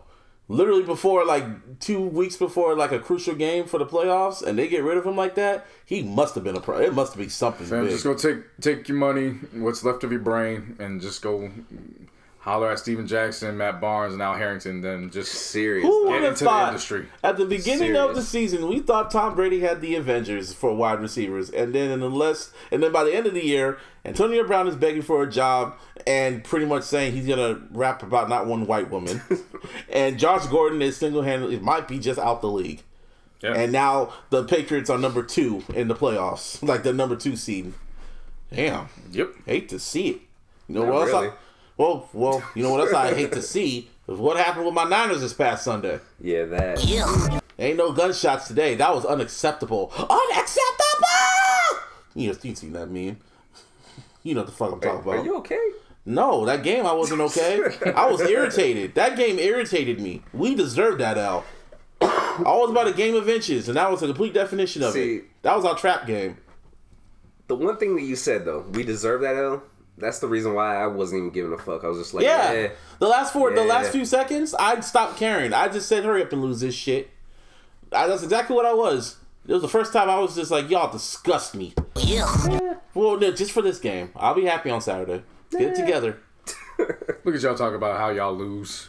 And you still back into the playoffs. Well, yeah. That's why I'm not even That's why I'm not mad either. Completely dismissive of what happened across the fucking bridge in Oakland. Well, that's like an everyday thing for y'all. No, that ain't an everyday. That was the worst case scenario of what could happen for even Raider standards. That was sad. That was pretty bad. They were up 16-3 and lost 20-16 in the last game in Oakland. Well, went out just like the Warriors. As far as we know. Went out just like the Warriors. As far as we know. Because, I mean, they left Oakland the first time. Oh yeah. They might be back next season. Yeah. But nah, that's they'll be back in once the lease is up. As of now, they'll be in Vegas, but shit, for how long? Because, who knows? They've done it before. Yeah. It could be Oakland Part 3 again. In the span of 2 years. That is possible. It'll be funny before. It really is It'll be some funny shit before Gruden's contract is up. They can go back to Oakland. I can see it. Yeah. It's what? This is year 2, right? Yeah. Oh shit. I could definitely see. I could see that happening because there could be a team that ends up being in a situation where they need the stadium even more. Mm-hmm. And I could also see something where before that happens, Oakland reluctantly agrees to get a stadium done to get the team back. Shit. Like, the crazy shit's happen. So right now, that is true. The only team in Oakland right now is the A's. And who knows for how long that will be. Yeah, I know they were planning on moving. Mm-hmm. Yeah, they were planning on moving to Fremont or San Jose. No. I mean, like, moving. That's what, like away from the Bay. Like Vegas. Damn, everyone wants to go to Vegas. Damn. Oh, I'm telling you, because once everything opened up with the gambling, it was a wrap. Yeah, it became, and then of course when you put the hockey team was the test. Mm-hmm. They put the team with the least. Isn't hockey has the lowest ratings? Something or is like it baseball? Well, out of the big 4, yeah. Yeah. So that was the test. When they went there and started fucking winning in the first season, and everybody was showing up, it's like, okay, this could work. Yeah, now we could get this done. So they're gonna go to football, then baseball, and then basketball will be next. Yeah, like I've been saying, Seattle will probably be next in line to get the Sonics back with however they need to get them back. Mm. Vegas could be in contention to actually beat Seattle out first before they get the team back. Damn. Like, I could see that really taking fold. Well, I don't know, because they just built an arena for a hockey team out in Seattle. Yeah. So, I mean, that could be one of those conversion type arenas and shit, so you never know, man. Yep. Never know. Yeah, so they got that. Somebody else that it's pretty much a foregone conclusion, like I've been saying. Roger Goodell had his press conference. I forgot what Kaepernick did. I think it was an interview. They both basically just said, we're done working. We're moving past each other. And that's... Might be in the XFL. You never know. I don't know. I still have this feeling he might be back. For whatever reason, I have a gut feeling he's going to come back. I don't know how. I don't know when. It's just a feeling. Not this year. Nah. My Niners got to go to the Super Bowl. Fuck that nigga. I tell you right now, it's not going to be next year either. Well, man, I don't know, bro. Like I said, it's just a feeling. I don't know how. That's something the NFL, they're going to try to bury that this decade. They ain't going to try to have any of that stench come into the next decade. If they can help it. Until that 30 for 30 comes out. Yeah, when 30 comes out, everybody's going to love him. Seriously. Yeah. Jerry Jones. The whole narrative is going to flip. Yeah, Jerry Jones is going to leading that with, it's a great young man. Wish we would have had him. Yeah. We got you on video. Taking a knee and then getting your black ass back up. Fuck out of here, Jerry. Yeah. And Heisman. Yeah, LSU's quarterback, Joe Burrow, rags to riches. Basically went from that quarterback that was just there. It was just last year, wasn't it, Martin? Yeah. Like, literally, he was just there. Like, his career was just fizzling out, man. Like, he was a fill-in pretty much for the next guy. Comes right in this year and completely blows him out the water. So good for him. Good for him. And then basketball, what was it? To the date exactly. So that was Saturday. So today is we're speaking, it's the 16th. So the 14th. To the day exactly, that was when LeBron's first high school game was on ESPN. Oh shit! I don't know if it might have been earlier in the week. Either way, Bronny's game with Sierra Canyon against St. Vincent St. Mary in Ohio was this past Saturday. ESPN 3 and Plus had the coverage. He goes in there, scores 15 points, and wins the MVP of the game. That's not surprising. Did he hit the last bucket too? He hit the go-ahead bucket before the free throws started coming into play. Yeah. And he's just a freshman, right? Came off the bench too. Wow. It was weird though. They were playing a game where they didn't have a shot clock. Wait, what? Yeah, I was weirded out by that. I was like, okay. They never had shot clocks in high school? No, just in that game. It was weird. I've never seen a high school not have a shot clock. That's weird. Interesting. So they just have the ball for as long as they want. Yeah, but I was gonna say they probably figured these kids are gonna be running up and down anyways. Yeah, it wasn't that kind of game. We don't need a shot clock. They were putting shots up. But a freshman, and they're showing his games on fucking ESPN? Well, It's more than just Bronny though. Yeah, Ronnie's kind of like the icing on the cake. Yeah, but you gotta remember Zaire Wade's on there, but he was injured. Oh yeah. They still got like 4 or 5 top 60 players or some shit like that. Like it's a top ranked team. Yeah. But it brought out the who's who in terms of Ohio because of course LeBron on the off day for the Lakers while they were in Atlanta, he and his wife flew up there. Yep. And then LeBron's friends and teammates that made up the Akron Fab Five. Yep. They were all in attendance because one of his friends is also, of course, his dad is the head coach and one of LeBron's mentors for the high school. That picture of Bron and his wife just that's black excellence right there. That picture of Bron just kind of staring and his wife with the and then the other picture that's underrated is the dude sitting down with that look like that's Romeo. That's Romeo Travis. That was I think that was their second leading scorer when LeBron was during their 5. Yeah. It was just that all their looks like Romeo Travis, he's still balling. He's balling overseas. Oh no shit. Still playing, yeah. Good for him. Like they're all doing like one of them is the equipment manager for the high school. Mm-hmm.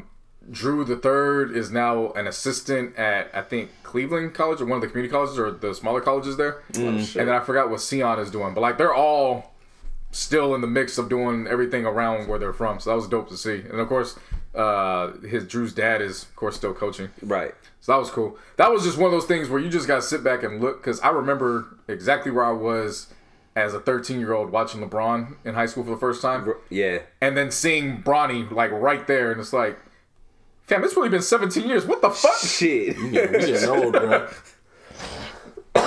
Man, that picture was... Everybody talks about that picture, but if you watched what happened beforehand, like when LeBron first got to the game, there was a... when he moved the dude out the way? Yeah, there's a video guy that just happened to walk trying to get close to him, but he walked in front of Savannah. LeBron looked at him like, hey, whoa, get the fuck out of my wife's way. Back up. Move, nigga. Nice. Yeah, man, black excellence all around, man. The other picture, too, though, with the 5 of them, the only one not wearing LeBron's was LeBron. Yep. And your Lakers are number 1 still. It's cool. You know, I mean, that was, for me, that was cool where the simple fact where it was LeBron was able to do that. And then he even said, he's like, oh, that game made me so hype. And then he came down and was so fucking hype in Atlanta and was doing all-star shit with Dwight. Like, all fucking game. He did that with Dwight. He put it behind the legs pass to Dwight for a dunk. Yeah. He was mad that Rondo didn't throw him an alley-oop, so Rondo went for a layup, and then he pretended to block Rondo's layup as it went in. Like, it was just one of those games where it's like... I was just feeling they were good. just having fun. Yeah. Man. Like, I was loving it. Yeah. Anthony Davis, we thought he hurt his ankle, but again, it's just, you know, different scene, different mentality. Because had he done that in New Orleans, you know, they would have pulled his ass out the game and all that. Nah, he stuck it out for this one, got more crucial blocks. Like, 27 games down, and we've only lost 3. I'll take it. Yeah. Not gonna complain about that. Seriously. On a more serious note, though, everybody knows how Martine and I feel about David Stern in terms of actual basketball. However, that does not play into the fact of, you know, what actually goes down outside the lines. We want to send prayers and thoughts to David Stern as he recovers from a brain hemorrhage that I think just popped up out of nowhere this past Thursday, if I'm not mistaken. Like, literally. We also want to send prayers and thoughts to the Buss family, as Dr. Jerry Buss's wife and widow, she just passed away, we just learned of. So, of course, that's Jeannie's mom. So, thoughts there with them.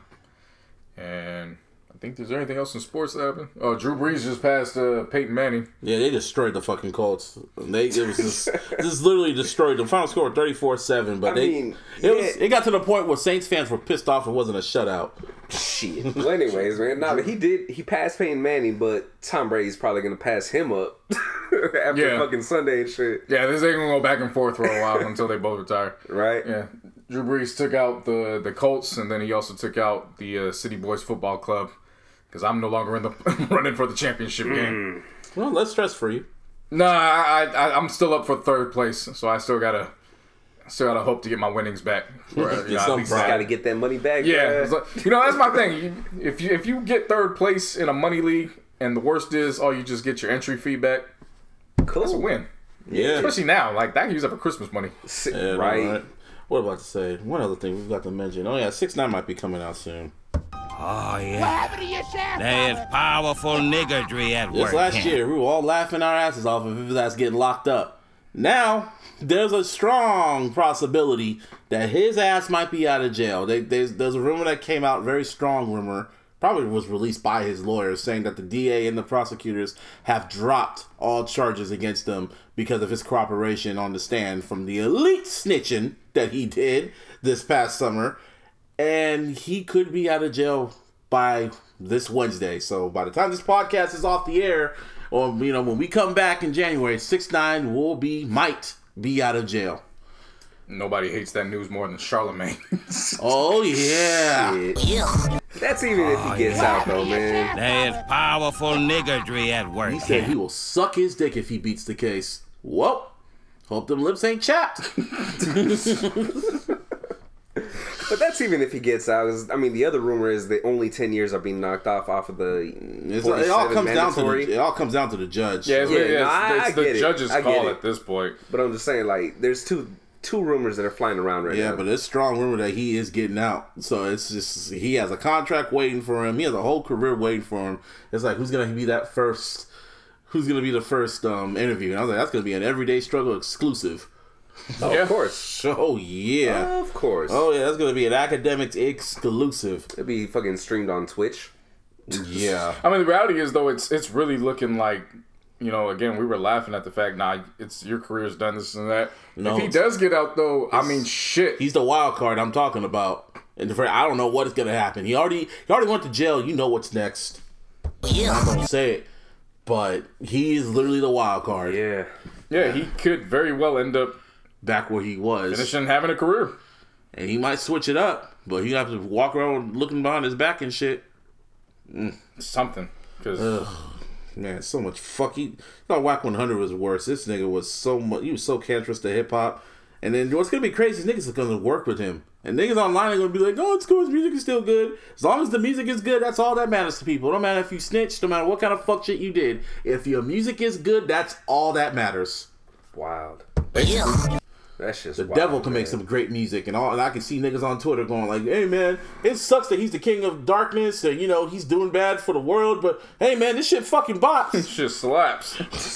Niggas would really say that. And I'm being dead ass serious. Shit. Hey man, I don't agree with his stayings and shit, but hey man, that 666 remix, that fucking slaps. Yeah, I'll go Charlemagne. You found the clip? Yeah, you know what I gotta do. Hold on. Somebody suck that baby's dick!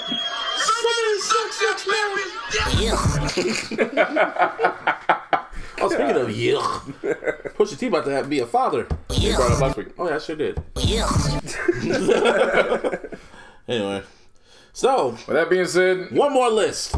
There's a reason why we're recording this episode when it comes down to it, because usually we end with the Illies. The all-decade list.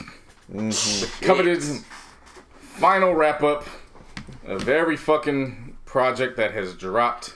We already dropped the first half of it was 100, but I didn't want to be here all day for 3 hours talking about 100 fucking albums. So the first half of our list is on the Twitter. Also on the Facebook. And the Facebook. And the Instagram. To be on Instagram. And the Instagram. It's everywhere. So y'all can debate amongst yourselves about that half. But this half, this is the final 50. From 2000 to 2019. These are the best albums of the decade, according to us. You mean from 2009? 2009. 2010? 2010. Come on, 2010. What did he say? He said 2000. Oh. No, I said 2010. I was like, what? Anyway, 2010 to 2019. That's the best albums of the decade. So, According to us. no, it's a fact. Oh, shit. So we're just like everybody else now, huh? Yes. Shit. It's a fact of life. It's always according to us. What the fuck? Ain't according to you. Fuck you think you are? I know you ain't talking to me, man. No, I'm talking This sounds really aggressive. No, I'm talking to the people. Yeah, so How starting do up we do from 50 up, these also include what we consider the last generation of mixtapes. Yeah, because now there ain't no such thing as mixtapes in the next decade. From 2020 on, that shit's done. Yeah, Mixtapes, everything is a EPs, project. albums, everything is called a project now. Everything is a project. Yep. So, Everything. So with that being said, that's all Everything. factored in. Of course, these were averaged out and then debated upon with the averages. Excuse me. And we almost had a couple fights. Yeah. But it wasn't the top. It wasn't the top 3. It was like top 10. Oh, 3? Yeah, okay. The top 3 yeah. were the only consistent on this list. And even when what was it, like 8 of the top 10 were there. We just had to figure out the numbers. Yeah. Seriously. When I say the top 3 were the only consistent of this entire list, Yeah. they are the only consistent of this entire fucking list. Period. Like, we'll get to them. We'll break those down. Might as well talk about them now. Fuck everyone else. Everything else was. Yeah. It's pretty much in that order. So with that being said, start this off. Number 50. It's only one mixtape here, but really it's the one that set everything off. And that is Future with Monster. Of course, you can't bring up Monster with leaving out Beast Mode and 56 Nights. Of course. So that is the joint that started the run. Because remember, at that time, when he had dropped Honest right before that, it was looking spooky. Very spooky. Even though I liked Honest, but everyone was saying he was done after that. Yeah. They thought he was done. Yeah. They thought his run was over. He was trying to go mainstream. He had the shit with Miley Cyrus, the shit with Justin Bieber. He was trying to be pop. He was just like, you know what? I gotta be who I am. Yep. And Monster dropped. You know what sucks that Ape Shit didn't come out this decade? Don't remind me.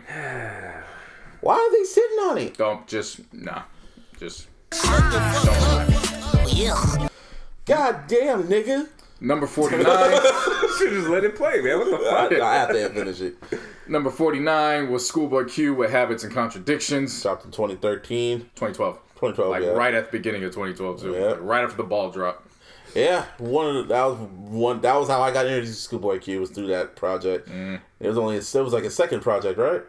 Or was it a third? Believe That it was his second. third. What? That was that was the second album because Setbacks was the first. Setbacks was the But first it was one. his fourth project overall because remember he had the first 2 where he was affiliated with Tyga. Yeah. Remember he was on GED in addition to T. Yeah. So Yes. yeah. So, of course, you had There He Go, and of course, Hands on the Wheel with Hands on the Wheel. ASAP Rocky, Sex Drive with Janet Alco, Tukey Knows, Sexting, Groove Line with Dom Kennedy. And then of course the one song that everybody wants but they can't get unless they actually bought the album, which is Blessed. Yep. Ooh. I keep saying everybody, just put Blessed up, and Schoolboy respond back like, y'all got Blessed money? Yeah, I ain't clearing that sample. Kendrick's verse was dope. Only if you download it illegally. Yeah, shit.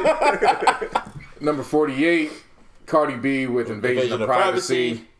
We talked about it on the Illies last year, so go back and listen to that. Still great. Great album. And it's crazy that it made all 50. Yeah. It's still a great project. I mean, a lot of people will look at that and be like, damn, 48, it's not that high, it's low. But I mean, all things considered. It's still out of 100. Yeah. And they got up to 48. So that's a feat in 10 itself. years worth of albums. Yeah. And it made it on her first attempt. Nicki didn't even get on this list. Spoiler alert. Yeah, no, but spoil it. Well, so what? We all... Wanted some mystique. Fuck that.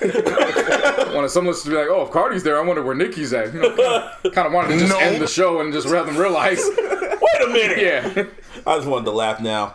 But this is controversial. I guess I'll take the leads on this one. Number 47, Drake. Take Care. Boo this man! Yeah, we just boo us. Just boo us. We'll take it. Pause. It was just an album that, you know, Shit. It's trash. It set everything off for him. Yeah. You know, in terms of, what was it? Thank Me Later was a rushed album. This one that gave him some time. He went back to his sound. So on paper, everything, you know, was on play. Yeah. I think this was the first appearance for Kendrick on a major. Yeah. Yeah. It was the If I'm first not mistaken. Yeah, it was. He's got Rihanna on there. Of course, Wayne and Nicki. Wayne and Nicki. But the thing about this album, like Weekend, of course. Weekend. That's what Weekend was. Well, no, Weekend wasn't introduced on this. House of Balloons came out before that. Right, but I'm saying this was, again, That was same thing with OVO Kendrick. XO, yeah. Yeah. But, I mean, everything on paper, and then the biggest single is Marvin's Room. So everything on paper, you're thinking, all right, this one's going to last. But to these 3 sets of ears, it just... No, we got into a debate about this album, about where it should be ranked, and every time we just looked at it, it was just like... Boo, yeah. Boo, yeah. It was just like... it kept going down from... Because, like, Seriously. again, like, if the songs from Care Package were on this album, and you rearrange the track list, it probably would have been a bit higher. But it's not. You make it a 16-track album. It's, Oh, yeah, you know. make it 16. Definitely different. that. Yeah, you shorten it This up. was, but this is about the best. So take care. Still round of applause. It's a strong number 47. Yeah, I mean, you know, a lot of people are going to be upset about Oh, it. they're going to be.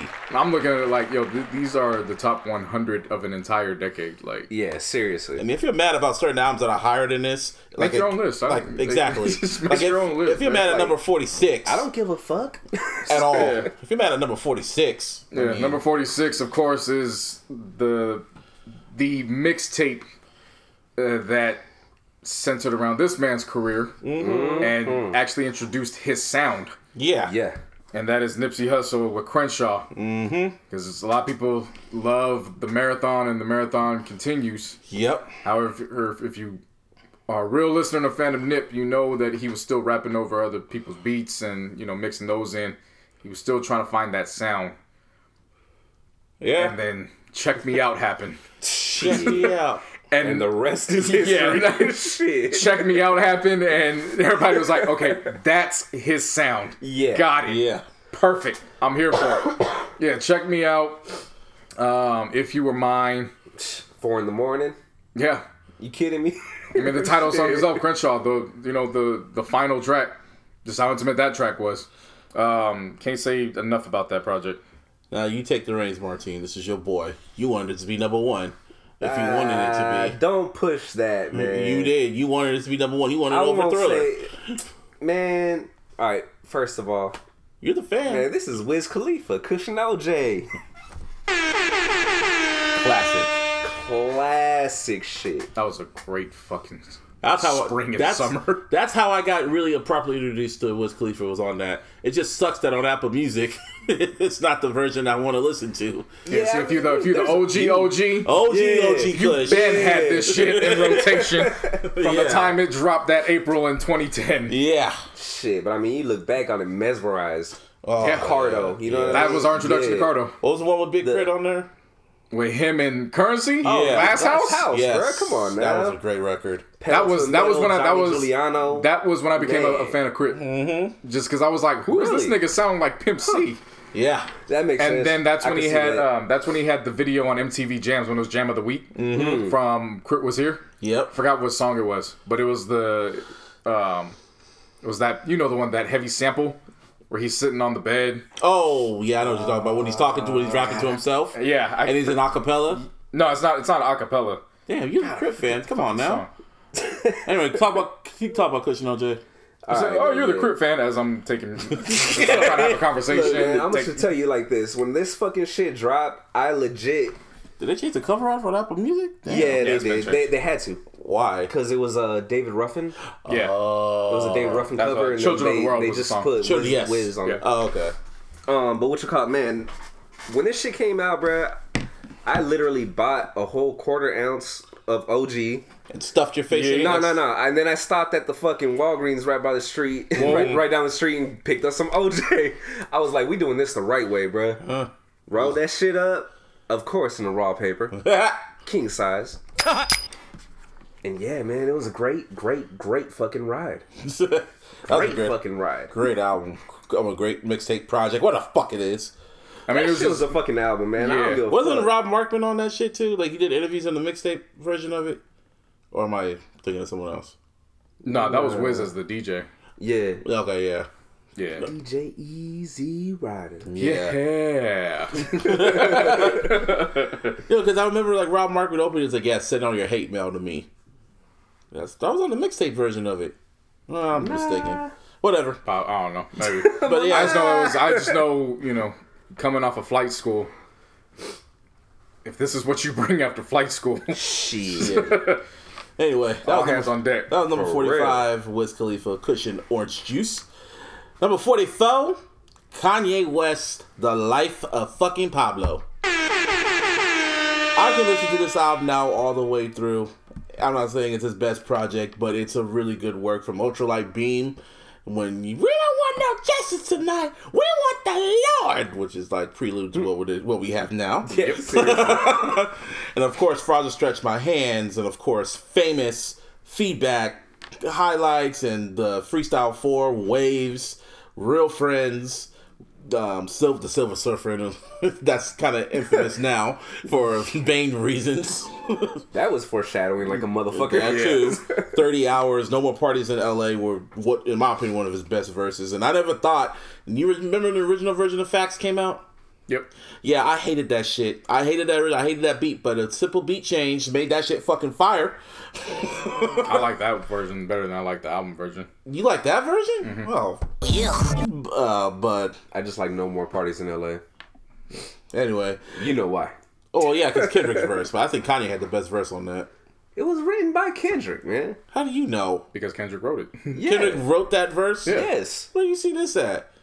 It said it on there? It's basic knowledge at this point. I never knew that. Yeah, Kendrick wrote the song. The whole song. Yeah. Yes. Okay. Does this surprise you? I mean, I never heard that part. I didn't think he wrote the whole song. But anyway, that's a fire-ass track. And of course, Saint Pablo, the bonus track. That whole album, I can still listen. I remember the first time I listened to it, of course, Saint Pablo, when he was on his fucking meds. The first leg that was an amazing show. Life of Pablo, that brings back a whole bunch of nostalgia for me. Loved that fucking album. But yeah, Life of Pablo, great. You got anything else? I mean, it's cool with me. Y'all didn't like it. Anyway, fuck y'all. Anyway, who's next? Who wants to go next? Number 45, we got Wale. That's 43. No. 43 is Wale. Yeah, it's 43. Oh, shit, my bad. Come on, bro.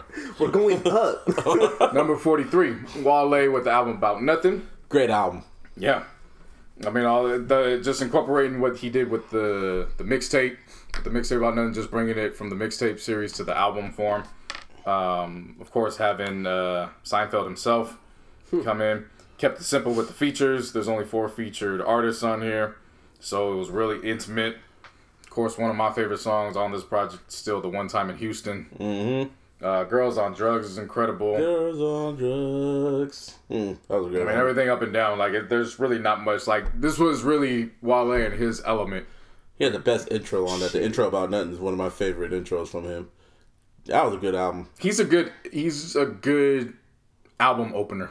He makes great opening tracks. Yeah, he does. If you go back and look at his discography, yeah, he does. he makes great opening tracks. Yeah. Mm-hmm. So that was nothing new. So shouts out to Wale for that. Number 42. Blank face. Man. Face. I didn't think he was going to be able to respond back from Oxymoron the way he did. Shit. But shouts out to Schoolboy Q. Which for what he arguably did. is his best album, in my opinion. Which one? Blank Face. Yeah. Oh, okay. I was No, like, no. what the I said arguably because he doesn't feel that way, which is kind of sad to think about. I mean, a lot of rappers don't I get feel, it. you know what I'm saying? But I don't want to say it's sad because they're the ones that live the life. Yeah. So that for them, there could be different attachments in life that has them for that. So I don't really. Plus, he could have just been past all this shit. You know what I mean? Yeah. So I don't want to say it was sad, but from the time Torch opens up, Yeah. Shit. This shit was just one of those joints where it was like, if you had any questions about TDE, just thinking it was just Kendrick, this was the one that, silenced all that up. Of course, you had that part with Kanye. Then you had Ride Out with Vince Staples. Dope Dealer. That's my shit. John Murr. Yeah. That was one of my shit. A lot of people don't give this one credit, but Never Change was one that really stood out too. That was a real good one. Yeah. Just what he was talking about and how SZA was able to complement that. Straight ballin' like a bitch. I love that. I stole that record. Black Thoughts, Blank Face with Anderson .Paak. Man. The one I love though is, and I love how he ended it, was Tookie Knows 2. Yeah. Right. Especially with Traffic and TF. I feel like those were two underrated verses on any Schoolboy Q project that he dropped this decade. Just because it was, they weren't and they aren't names that people are still familiar with to this day. Mm-hmm. But it's the fact that 100% what they were rapping was true. Yeah. Oh, yeah. There's no question about what the fuck they said in that song was, it was real. I remember you feel when it. we first reviewed this album, JC. I remember I told you it had to grow on me. You were like, what the fuck do you mean it has to grow on me? I was like, it just has to grow on me. And it had to take like a few months for me to really sit back and listen to it and be like, yo, this is a really fucking great project. And in my opinion, it is his best project. Blank Face is his best project. Shout out to Schoolboy. Yep. Cute. Alrighty. Now, coming in at number 41 is I didn't think was ever going to happen, but I remember when JC told me this, like, oh yeah, Kanye and Cudi are out in Japan. I was like, I don't believe anything them niggas are saying. I believe it when it happens. Even when Kanye announced it, I still didn't believe him, but it happened. Kids See Ghosts. It can happen. It can happen. Kids See Ghosts with the EP, album. It's an album. 7 tracks. 7 tracks. Feel the Love with Kanye doing his best Michael Jackson Remember the Time impression. And of course, you got Fourth Dimension, was the unofficial Christmas song. Oh, Santa Claus is coming. That shit. Free, Reborn, which is one of the best tracks. They got Mos Def on this shit with the title track. And of course, Cudi Montage. This is not Mos Def. That's Yasin Bey. Anyway, come on, man. Like I said, that's Mos Def. Hey, respect it. You gotta respect it because we don't refer to 2 Chainz as Titty Boy. That's what I'm saying? I still call him Titty Boy. That's just disrespectful. Well, he's Titty Boy, 2 Chainz, whatever. But yeah, Kids See Ghosts was by far. It showed that Kanye can do it when he feels like it. Out of the whole good bunch that dropped back in summer, there's only 2 albums that were fire. One we'll get to in a bit. Well, actually 3. There was 3 that was good. Either way, he should have focused on being more fire. Yes. Well, Kids See Ghosts. About it, man, I think he was inspired by Kid Cudi. That's right. Honestly. And I've said this once and I'll say it again. I felt that album was done before the whole Wyoming trip. I felt that album was already done. It probably was, honestly. Yeah, that shit was done already. So, but other than that, Kids See Ghosts, great project. Now, coming in at number 40. We're in the 40s now, man. We just flying past these motherfuckers. We never left the 40s. We're still in the 40s. Like I said, we're flying through this shit. We're in the 40s now. And it is Justin Bieber the God. God, I hate when you say that shit. Bieber the God with journals. Ugh. Don't say ugh. Too late. I already did. Anyway. I thought it was one less nigger. Oh, shit. Anyway. This was Bieber's most likely only project where he decided to go away from the pop sound and go to the R&B sound. And this was surprisingly good because it was like his own Good Friday. He had Music Mondays and he was just dropping cuts like Heartbreaker and then All That Matters, and niggas were like, oh, so he's doing that R&B shit. Okay. Yeah, I don't want to take anything away from him. Yeah. But this is basically a compilation of those Music Mondays. It was a whole album. This was a good project. Well, no. I'm not taking anything away from him, but these were all songs that were released on these Mondays, and then he compiled them together for a full-fledged project. Yeah. All That Matters and Hold Tight are still the ones for me. Oh, Bad Day was a good record. All Bad was good, and we could skip PYD was good. Yeah. You know who was on there with them? Ugh. Yeah, you had Roller Coaster, Change Me. That's an underrated track. Confident with Chance the Rapper. All that shit. Other than that, man, that was a great project, man. Journals is by far one of the best projects of the decade when it comes to Bieber. The God. Anyway, coming in at 39 is Justin Timberlake with the 2020 Experience Part 1. Not Part 2, but Part 1. His first project back in what? How many years? What? 8 years? 5 years? 7. 7, yeah. The first project, the first half of this album should have just been one album, but it was really good. The 2020, you guys anything to say about this album? Strawberry Bubblegum, Tunnel Vision, yes. Spaceship Coupe. Yes. That Girl. Mirrors. I'm just saying that was my 3-man weave right there. He could have ended that joint up to Spaceship Coupe. Like, this could have been like one of those EP type. Yeah, I mean, it wouldn't have been an EP because of the length of these songs. Like, these are fucking 7-8 minute songs. Yeah, because there were 2 songs in one, because he would always flip it. Yeah, but I mean, shit, that 3-man weave right there was just amazing. You know, don't forget about Mirrors. Blue Ocean Floor is a good record. The bonus tracks, too, with Dress On and Body Count's really damn good, too. But other than that, Timberlake would have just chilled on this and not released Part 2. Yeah. Yeah, but other again, Justin Timberlake. But it happened. It happened. But Part 1 we could give credit to. So 2020 Experience Part 1. That's what's up. Now, JC, you take the reins on this one. And then here we got at number 38. Very happy with this project. Yes.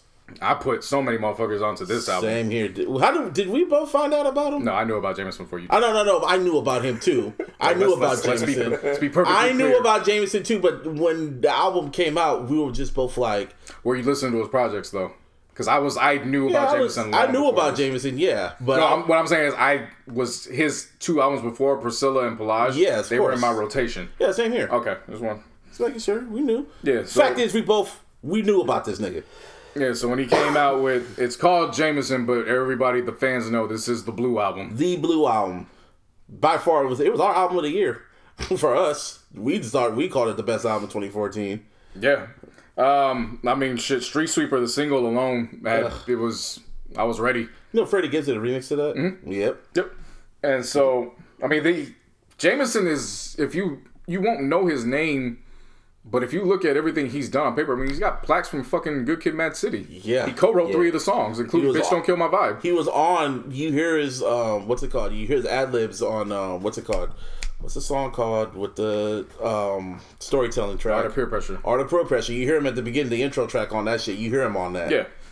But this project... Street Sweeper, I mean, Addicted. And Part 1 and 2, Waves. And then, of course, it's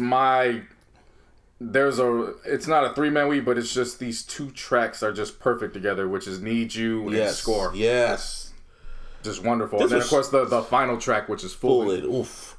He low-key rebranded himself, because at first he kind of came out kind of sounding like Weeknd a little bit, but then he rebranded and he won that neo-soul R&B shit, and it's literally criminal how this man does not have a Grammy, or not at least nominated. He probably doesn't play the politics, but man, just play a little bit, guy, so you can get at least 1 Grammy. Just keep making good music. I don't care about that. A lot of great people and artists who have come and gone that never won a Grammy, and I'm still taking their projects over people who have multiples. Yeah.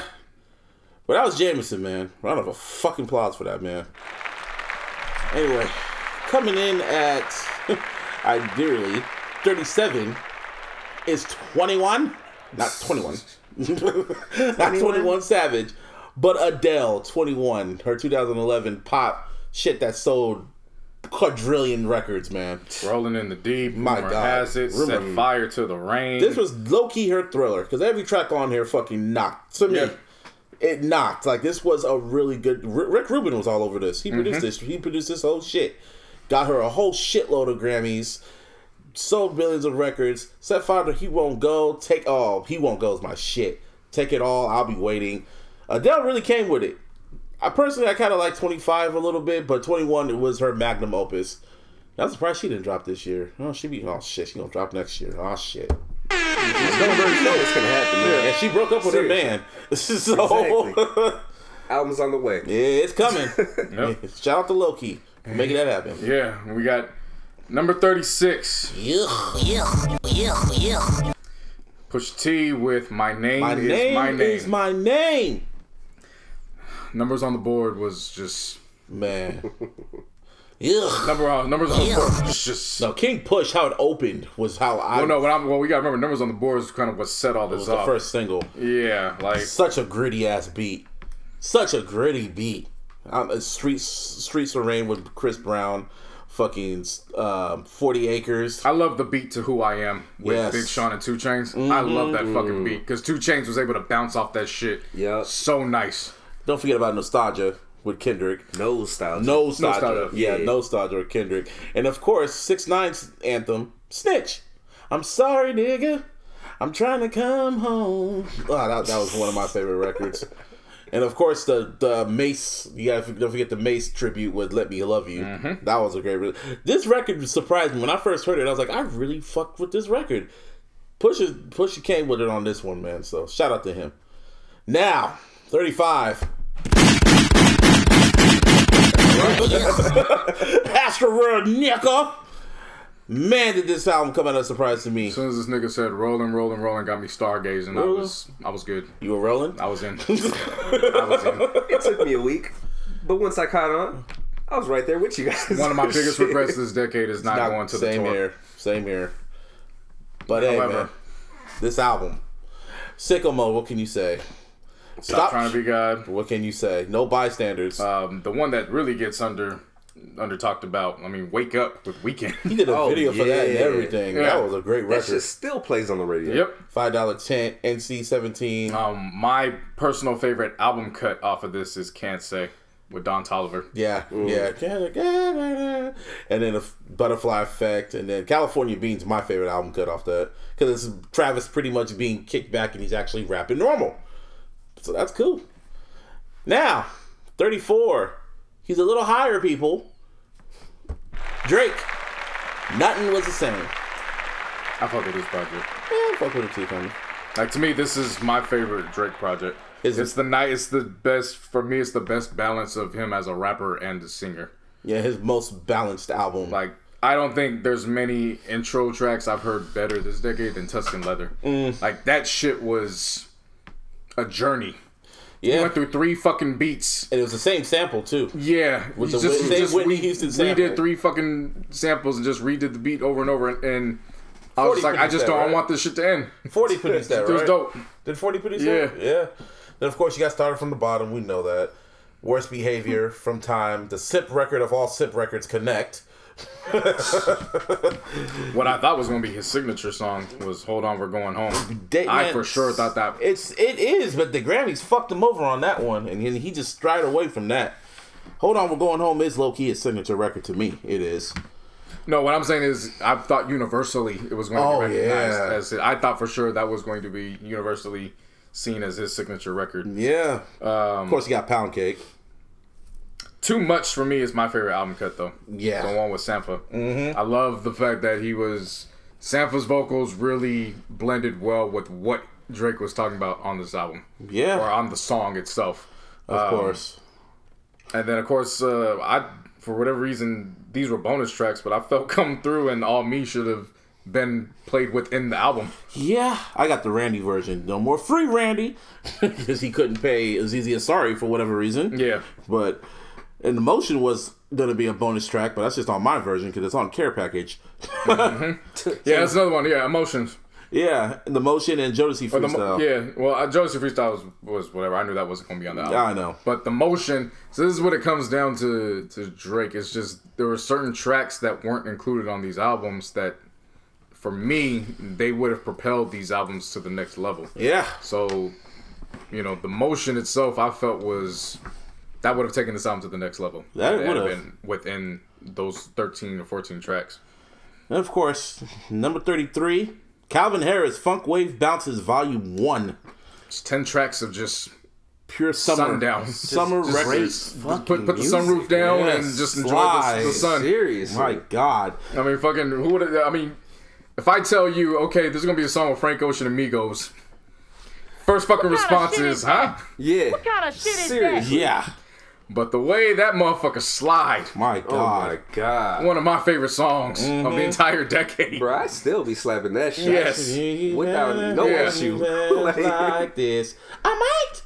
And this was when I found out that Offset could really fucking rap. Mm-hmm. When I heard him on this shit, I was just like, okay, I need to go back now. Yeah.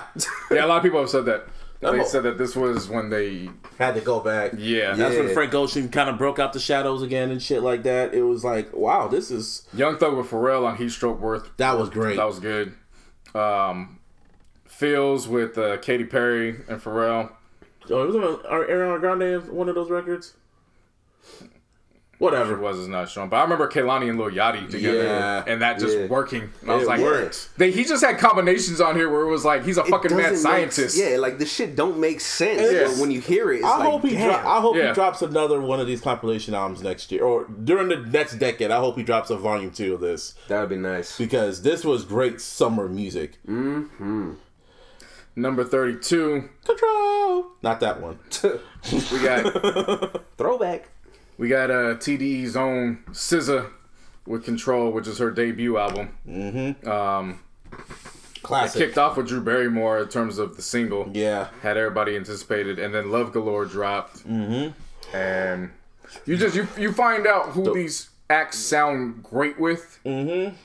And lives up to the hype on paper. Yeah. Because, of course, SZA's a vocalist. And Trav he's really good at executing his vocals when they're mixed. Right. So when you get a pure vocalist and somebody who knows how to manipulate his vocals to sound the way they do, it's a great blend. Great blend. Oh, definitely. Of course, you got The Weeknd, the side bitch anthem of the year. But then one that I felt dropped just way too late, probably could have came before The Weeknd, was Broken Clocks. Yeah. I feel like Broken Clocks been the second single going into The Weeknd. It probably would have, because the video was great. Song is excellent. Yeah. But it dropped, like you said, too late after when the single was already at its hype and shit. Yeah, I mean... Don't skip over Doves in the Wind, man. Of course, Doves in the Wind. Of course. I mean, not even just for the Kendrick feature, but I mean, bruh, that song in general, and then the video too. Pussy. Yeah. And then I like the fact Kirk Grandma was all over the album too. Yeah. So it made it a much more personal album. Yeah. Great project. Absolutely great project. Now, he's high. There he is again. There that boy is again. Martin, just deal with it, man. Oh. Number 31, Drake's mixtape, quote unquote. If you're reading this, it's too late.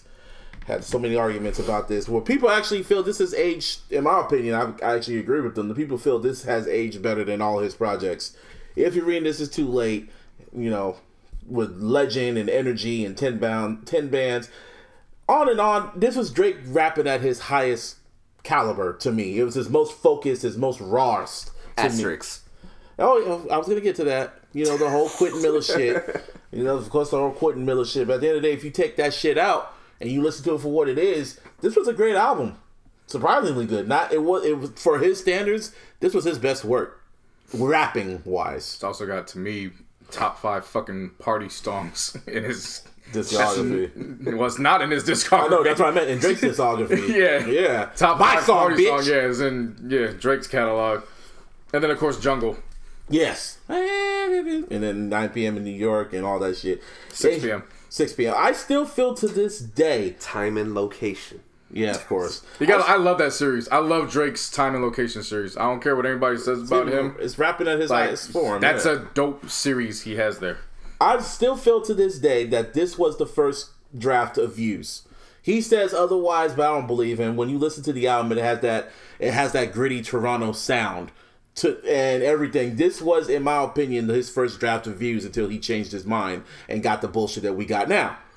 That's nowhere on his list or anybody's list. Sad, tragic. But if you're reading this, it's too late. It's cool. Then we got number 30. DSP. Of course, we said that Monster had set everything off. And we get to the actual album that followed it, which was Dirty Sprite 2. Yes. And everybody felt that March Madness was going to be one of the tracks that was on here. No. Until they saw the track list and was like, oh, wait, what? And then everybody completely forgot about that from the time, thought it was a drop started. Yeah. And went into... I Serve the Bass. Stick Talk. Fuck up some commas. This is how disrespectful it was. He put fuck up some commas at the end. As a bonus track. Yeah, seriously. He could have made March Madness another bonus track, but he said, nah, this is what I want y'all to listen to. Trap niggas, rich sex. This is Future's like Thriller to me. This was his best project He's been trying, and I feel since then he's been chasing that feeling again. I think Elliot Reed has something. I feel it's that fucking big. Why wouldn't you? Yeah, I feel Elliot Reed has something to do with it because he was A&R in this shit. But DS2, that was great. Love this. I mean, it set the remainder of his decade off. Yeah. In terms of album, because again, this was the era of mixtapes, so everything leading up to it, we were taking that like, okay, this is cool, it's cool, it's cool. What's the album? Got the album, and it's like, all right, bet. And then he kept going. Yeah, because he didn't. Then he had followed up with Purple Rain, and the rest is history. Exactly. But DS2 was that project for me. Drake had no reason being on that because Future. I just felt sometimes I really feel if Drake wasn't on here, this album would have been a little bit more higher because Future would have carried the whole album by himself. But that's neither here or there. It is what it is. So at number 29, we're in the 20s now. 29. Teflon Don by Ricky Rose. To me, this is his best work. From I'm Not a Star. Shit. Which, of course, had Wayne been out of jail, Wayne been on it. Because, of course, they later redid the similar beat and created John. Yeah, on Carter 5. Yep. Which was Carter 4. Carter 4, yeah. Yeah.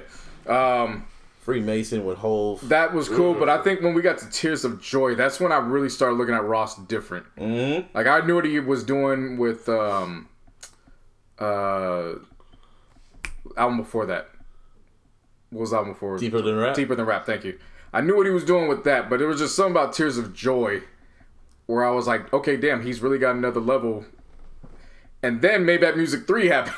And I was like, all right, bet. Okay, all bets are off with this fucking fucking series. And then after that, Kanye gives him Live Fast and Die Young, which was a cutoff from My Beautiful Dark Twisted Fantasy. And I was like, wow. Then you had Super High. Yeah. Like, of course. The one song that stands out in terms of like, it works, but at the same time, it's like, was number 1 with Trey and Puff. Yeah. It works, but it's just, that's not usually the song people go to. But then he grabs you back again with MC Hammer and BMF.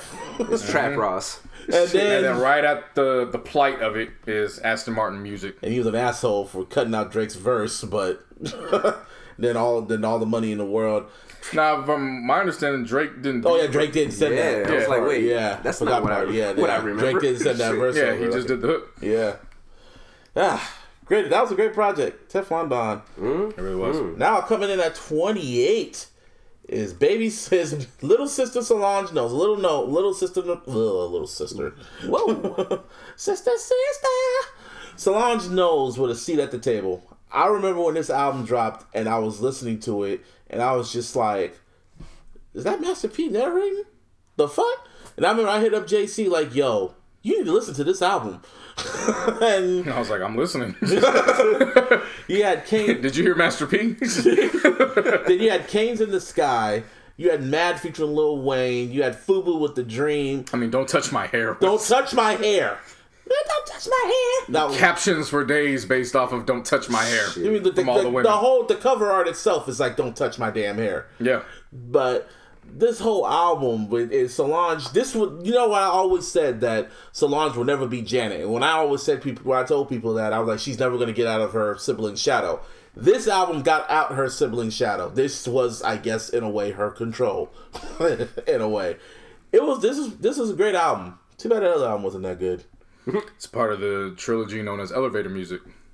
Yeah, you call it elevator music? Shit. I call it elevator gate, but elevator music. Elevator works music. Perfectly. The trilogy.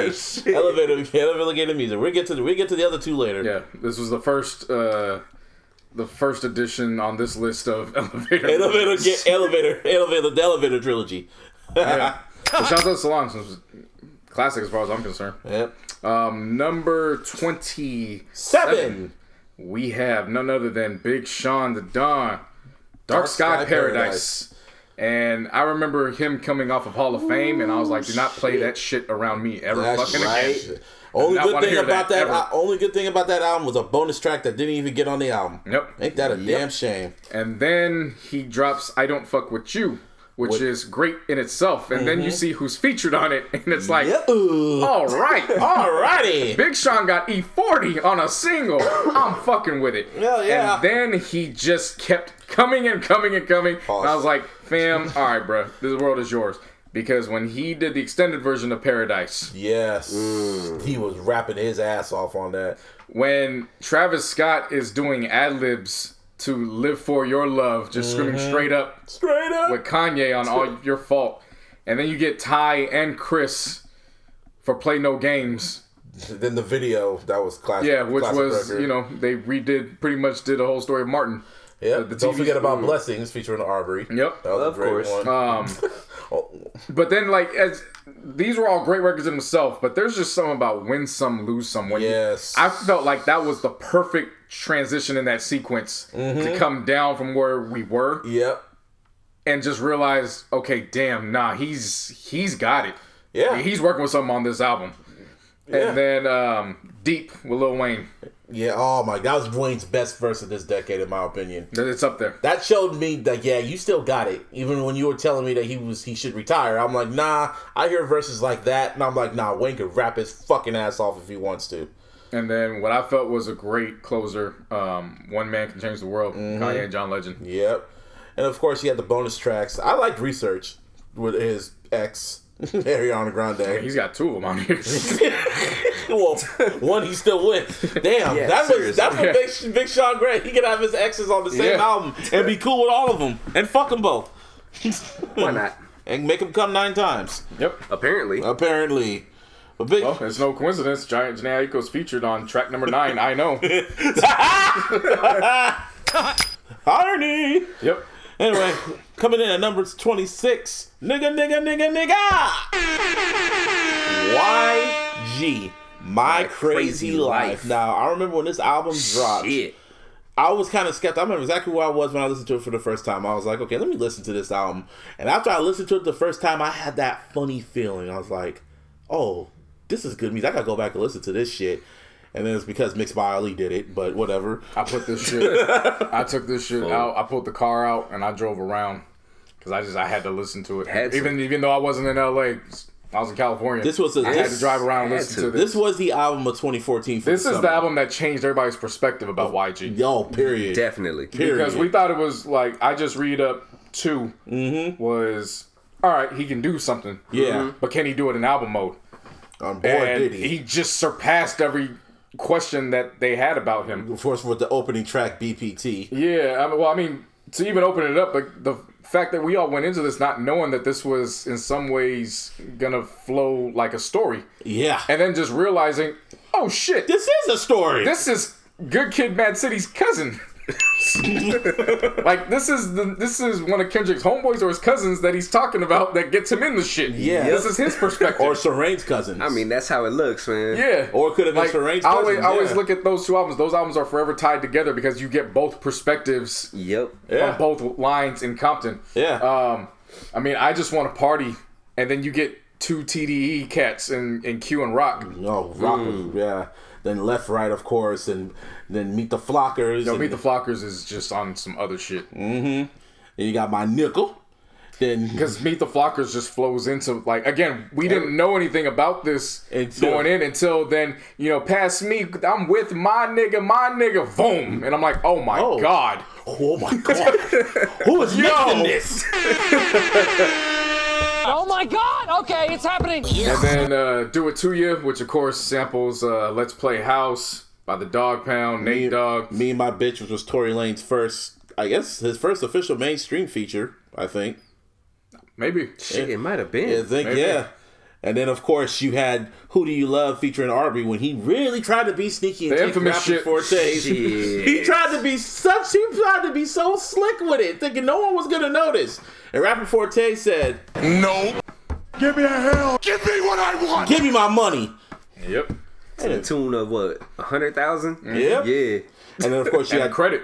He had to go back and read the And credits. they had to recredit, and Yep. then you had Really Be Smoking with Kendrick, which was a allude to what was to come later, but we'll get to him Well, later. but to me, Really Be Smoking is, people don't talk about that track enough. Mm-hmm. Like, it wasn't just about, Yeah.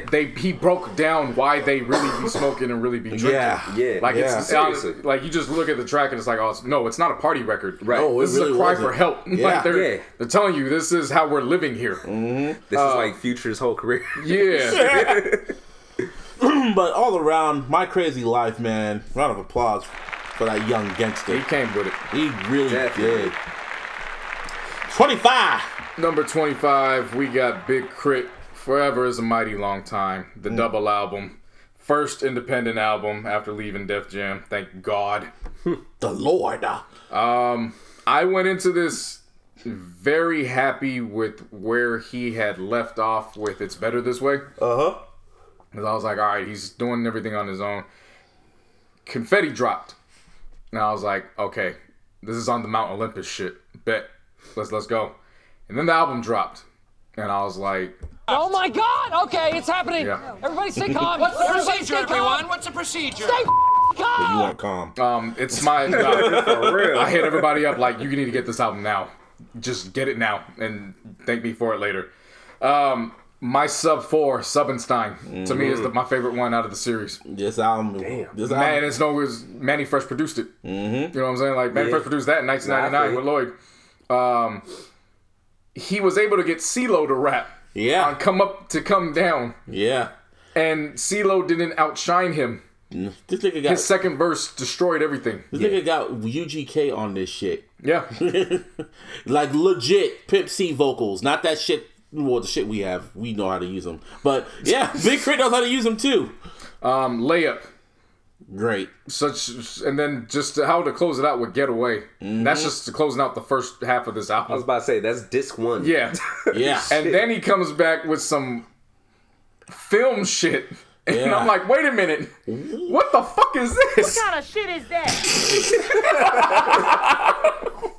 Because that Justin Scott shit, like, he didn't put one fucking bar on that. Nope. And I still will play that just off random. Like, I just want to hear some music. And then to find out that, nah, he scored that he scored it himself. He is a producer. Yeah. Keep the Devil Off. Keep the devil I play off. Keep the Devil Off probably once a Sunday every month. Just keep that in rotation. It's a pretty gospel-like record. Miss Georgia Fornia, which basically combines Mississippi, Georgia, and California, and he talks about his road going from all three. Higher Calling with Jill Scott. The Price of Fame was just that and Drinking Sessions, and then of course closing out with Bury Me in Gold. Bury Me in Gold. This is like, I was so glad a lot of people got put up on Crit at this album. Because Def Jam wasn't around to, kind of leave him off on the side to bring them an album. Yeah. He was able to do it his way. And he executed, in my aspect, flawlessly. Yep. Great record. Great record by Big Crit. Now, 24. I call this the once-in-a-lifetime album. A sequel should never happen from this. Nope. It should not happen. It should never happen again. If it does, it's going to be a gospel album. Because I want chaos. But it is Jay-Z and Kanye West. Watch the Throne. This album was an event. That's the best way to describe this album. This was a moment in time that will not be duplicated. When you open up with No Church in the Wild, then you have Liftoff and of course Niggas in Paris. Then Otis, who could ever forget when what's his name? Funkmaster Flex. Remember when Flex dropped it? No. Oh, I was in Atlanta when Flex dropped his record and he went on a huge rant and he did like a whole WWE promo talking about the record and shit. How great it was. Oh man, that was a classic moment in hip hop. Then you have New Day, no connection to WWE. Then That's My Bitch. Who Gonna Stop Me? Murdered Excellence. Kanye and Hove, mainly Hove. People don't appreciate Hove's verses on this album. I feel his best verse ever was on Illest Motherfucker Alive. That was one of his best verses he's ever had. And of course, Prime Time, and he ended off with The Joy. Once in a lifetime album, once in a lifetime moment. I don't think this should happen again. If it does, it's gonna be a disaster. So, but they both on some shit right now, so who knows? It might not. But Watch the Throne, by far one of the greatest albums of all time. Yeah. Of the decade. Number 23. You got The Roots with Undone. Great record. The concept album that tells the story of Redford Stevens, a drug dealer. So Memento shit. However, they put a spin on it. They let you know beforehand, now this nigga dead. That nigga dead! And then they tell the story in reverse. And, man. I mean, it just, like, how they start off with, it literally starts off with him transitioning from life to death. So there's just a sound. And then all of a sudden it goes into sleep. And then, of course, the lead-off single was Make My, which, of course, had Big Crit and Dice Raw. It was great all throughout. Like, Black Thought was just killing shit on here. But then, to me, one of my favorite features of the entire decade was Greg Porn on Stomp. Mm-hmm. I ain't never heard no shit like that in a long time. I mean, he just... one of the things he said was, Daddy should have let me be a stain on the bed sheet. Like, like, just everything about that was so fucking raw, and and the video accompanying to it, like, it was literally like watching a fucking robbery take place, just hearing it.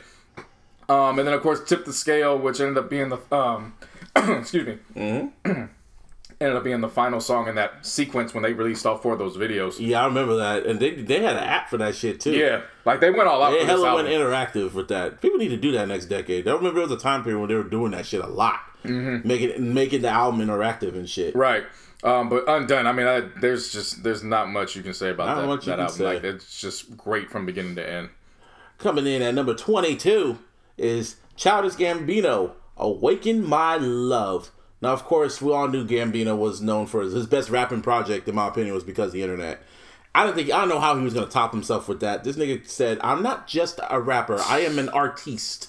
Rapping is just something I do on the part-time. Let me try to flip this shit and give you some R&B shit. No, this wasn't R&B, fam. It was funk.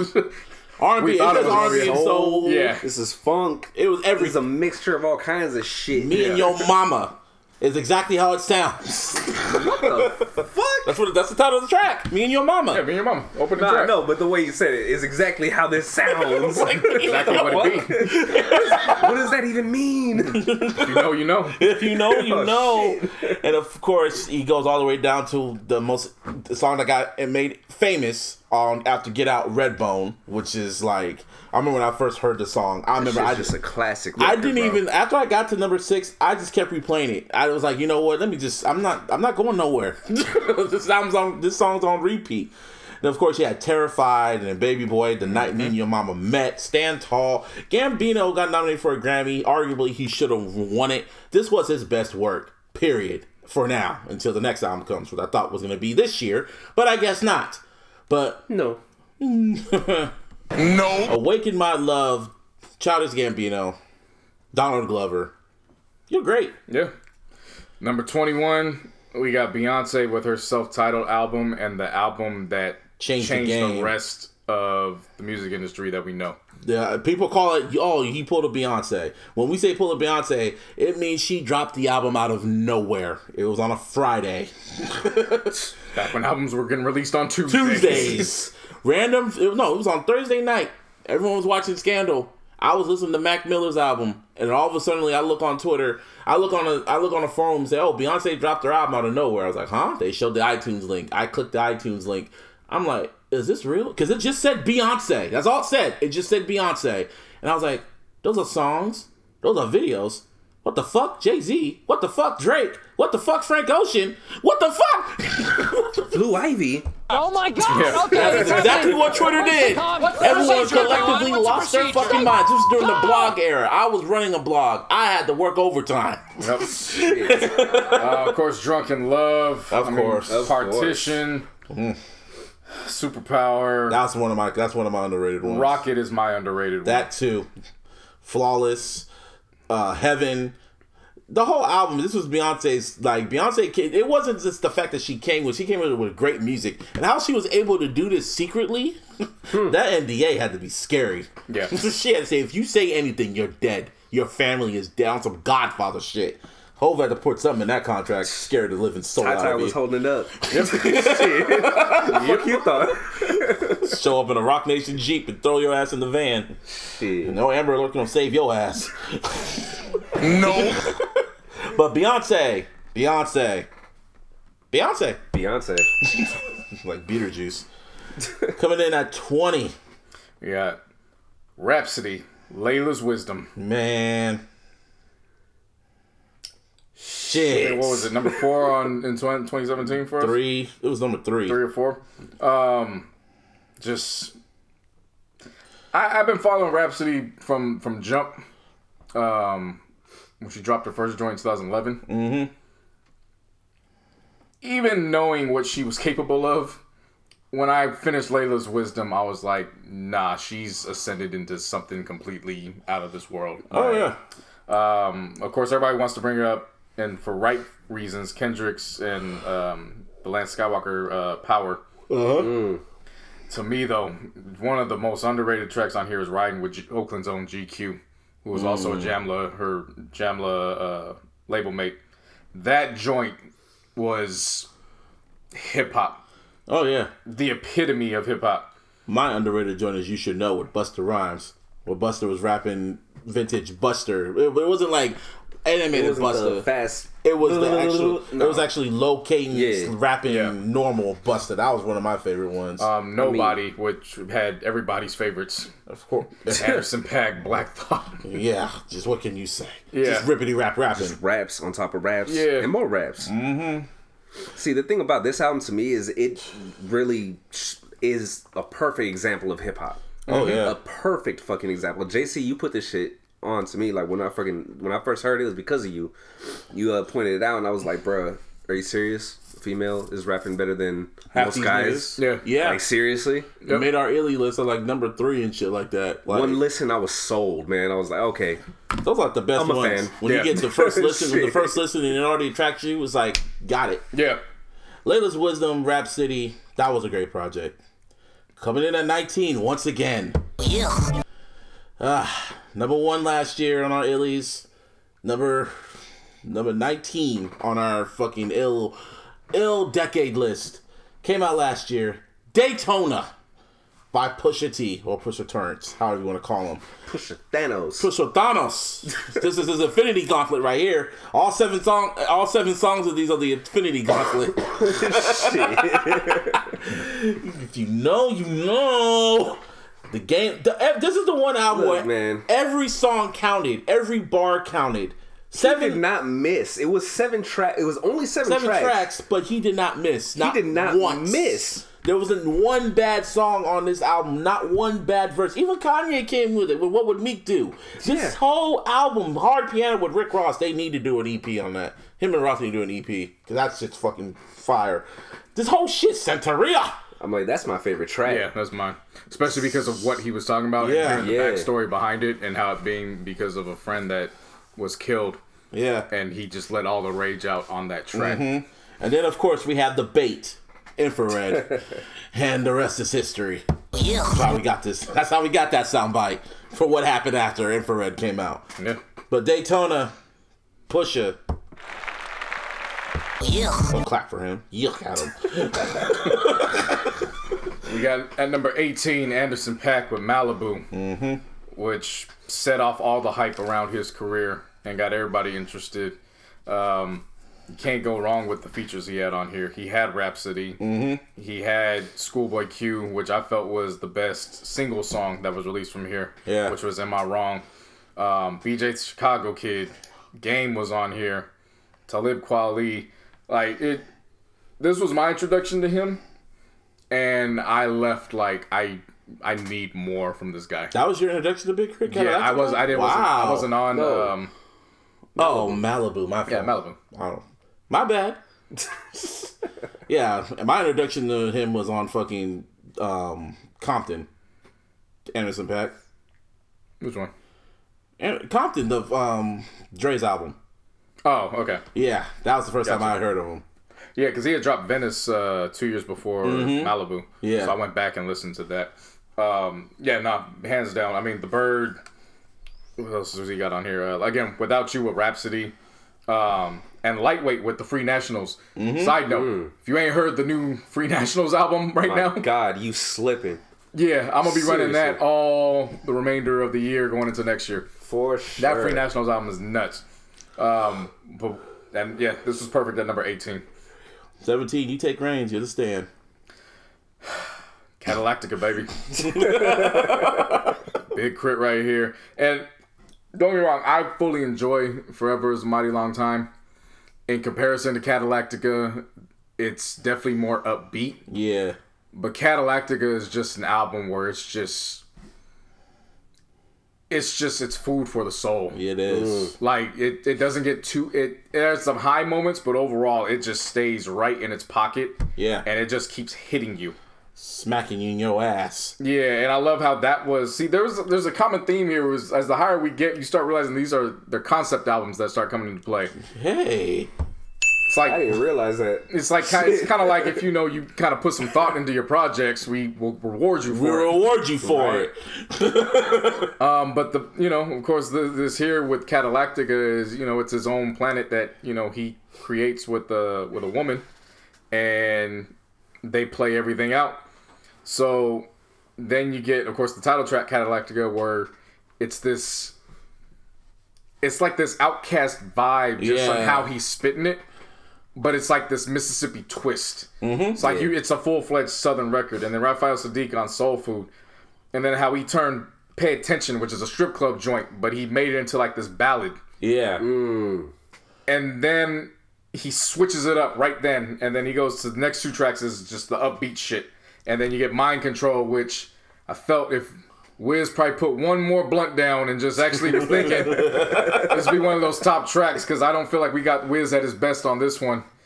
However, yeah, I don't know, man. He slipped up on that one for however, sure. it was just enough. I mean, the hook itself, Pimp C was live. Pimp C with the hook, of course. Like it was that. He really channeled that. And then the song on here, of course, he did with his girlfriend, Mara Ruby, who, of course, is from Out Here on Do You Love Me? Yep. I will always say this till the death of me. If Kanye made Saturdays equal Celebrations, it would be heralded as one of the best records made this decade. I strongly feel that if that was a Kanye record, everybody would look at this song completely different. Because it's Crit and everybody likes to make fun of Crit and not really rock with him, it's kind of just gets thrown. But Saturdays equal Celebrations is, and people are just picking up on it because I've seen a lot of movies start using it in their trailers. Really? Like they've switched up the beat on it to make it a little bit more cinematic. Yeah. So they've been doing that. And then of course what I felt is one of Lupe's best verses was Lost Generation, when he flipped the script and then was basically talking down on every black leader from the perspective of a young black youth who doesn't know anything about them and is just talking out his ass. So that when people heard it and they start reading it on social media, they start attacking Lupe, and he's like, yep, I did my job, because you completely missed the point. Exactly. And then, of course, this was because of the sample clearance. Mount Olympus didn't make this project. It made it as wasn't that his response to Control? Yeah. Mm-hmm. Which was quick. He did it in fucking 2 days. I remember that. And I loved his response, because his response wasn't a response. His response was, thanks, Kendrick. You gave me some shine. I'm going to touch on it for 2 bars. Now let's fucking rap. And he went in and killed that shit. Yeah, he sure did. And then, of course, when he had the week of Crit, when he was doing the 6th track. I remember that. The bonus track on Catalactic was Lack Lack, which was my favorite track off the week of Crit. Lack. Yeah. Yeah. Big Crit, man. Good shit. 2 albums in the top 25. Good for him. 1 in the top 20. Now, his first appearance on our list. He was just Kendrick Lamar back then. Well, second overall, but first on the top 50. Well, you know what I mean. But this was, on this list, on this half of it. He was just known as Kendrick Lamar. But this was his first, this is the album that really introduced everybody to, underground fans, hip-hop fans. Section 80. Mm-hmm. That's how I got introduced to Kendrick Lamar. Shit. And it opened up, this was more of a novel. When we talk about his concept albums, it was like a book. Because it says chapter 6, and all, chapter 10, and all that shit. Oh, okay, I see what you're saying. You know what I mean? Yeah. So, opened up with Fuck Your Ethnicity, and then Hold Up! Hold up. I took it in as this was just a campfire story. Yep. That too. Same here. Like, that's just how I took it. I can see how the chapters would lead you to go with the story. The ADHD, of course. Tammy's song. Tammy's song is wild, because it's just it's a wild ending that you weren't expecting. It's like, wait a minute. That's where we're going. But even before that, No Makeup, her Vice, like that was that was and then he tells you to be continued. Yeah. Track 10.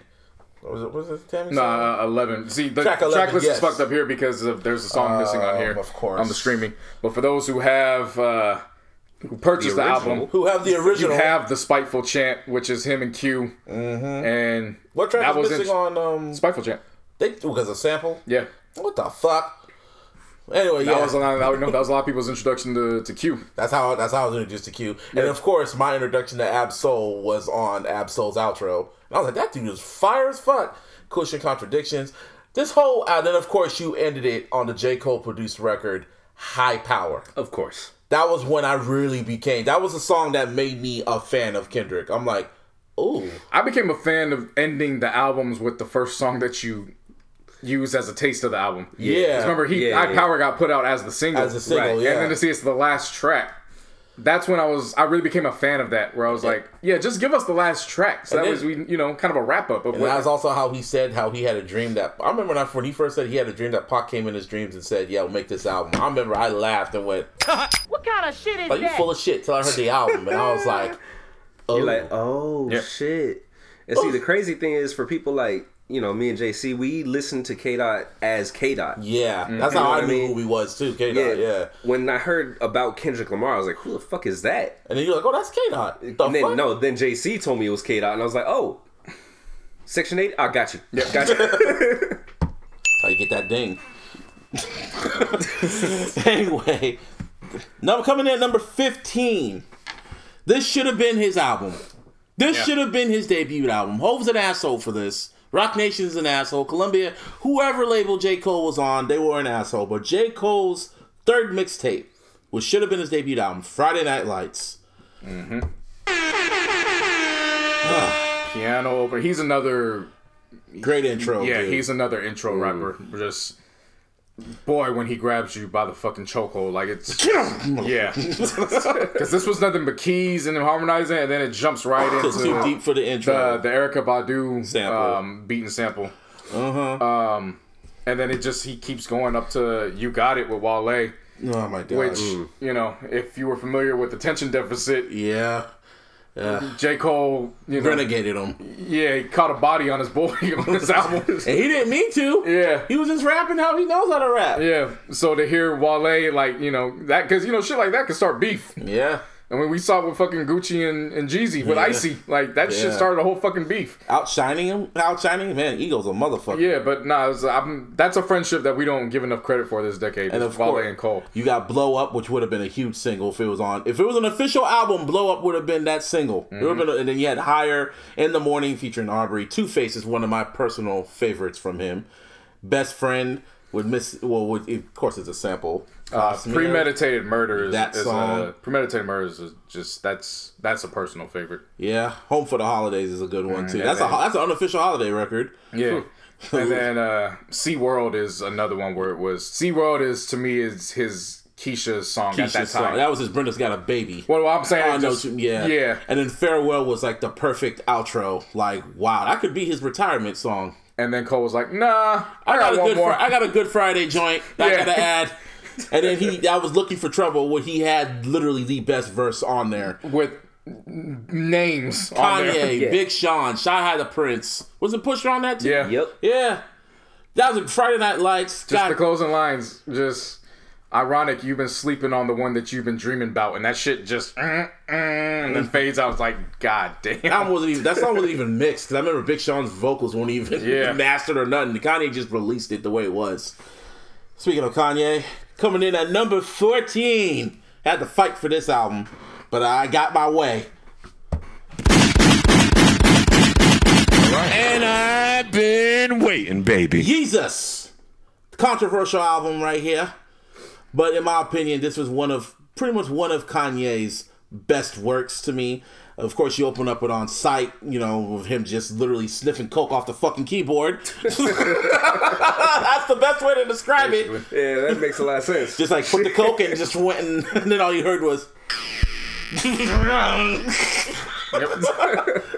And then Black Skinhead, like, wow. It was one, when you keep going to this album. That's hype, man. I really like that track. When you heard that song, I'm like, you made this? This is the same nigga who made College Dropout?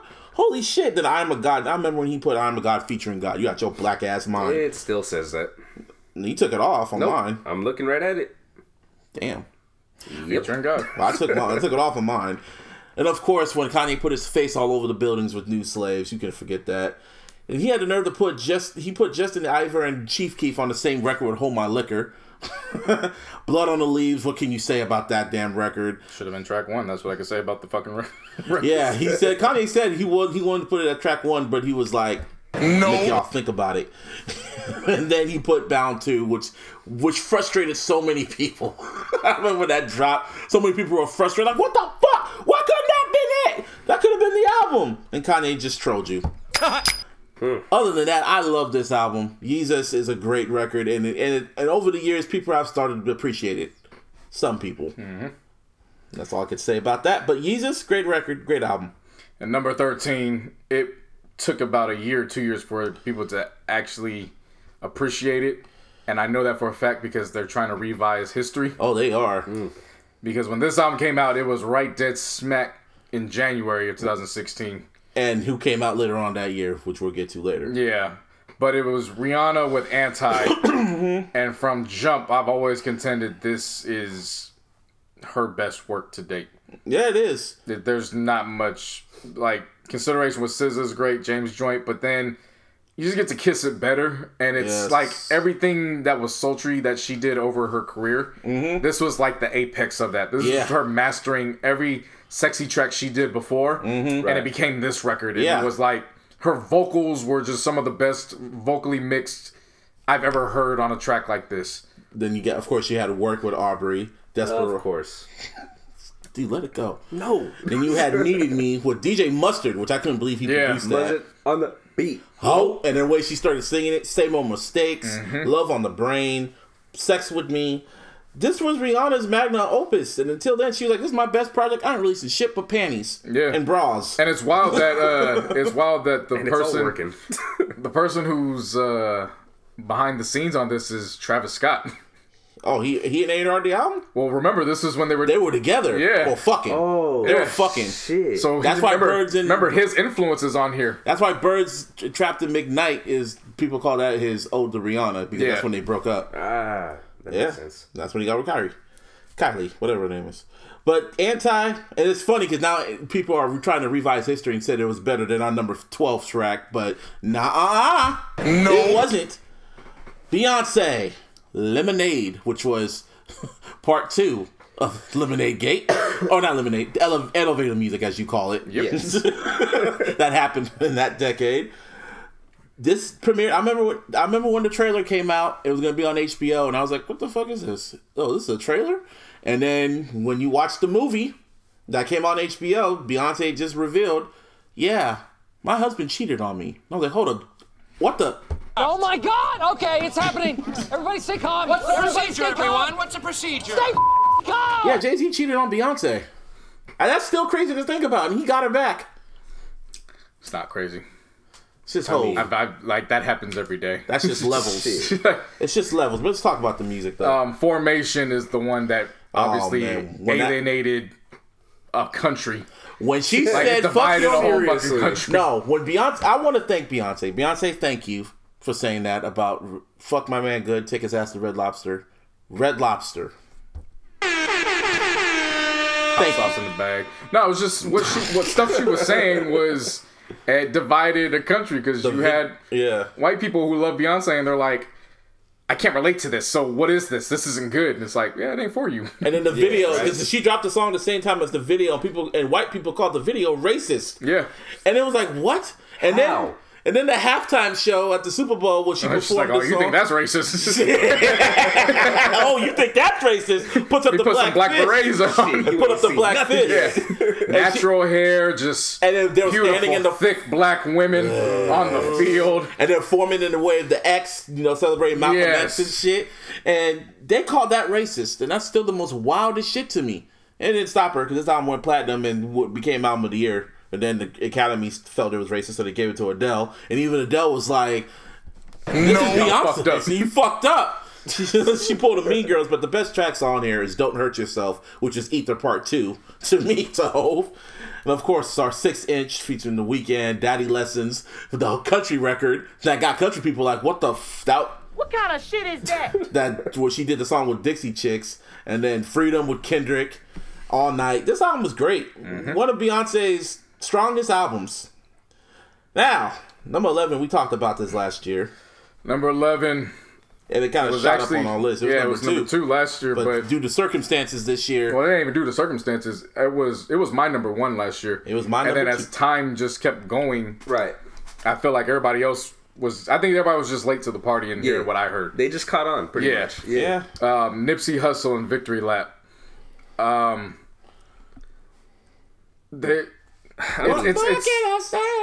It's hard to talk about it for real. Like you really summed it up. What can you say about fucking Victory Well, Lap, this bro? is now I'm talking about it from a different perspective now. Yeah, you got to come at a different, angle. Because now it's after the fact of what happened. Right. So I knew what it was before his death. Yeah.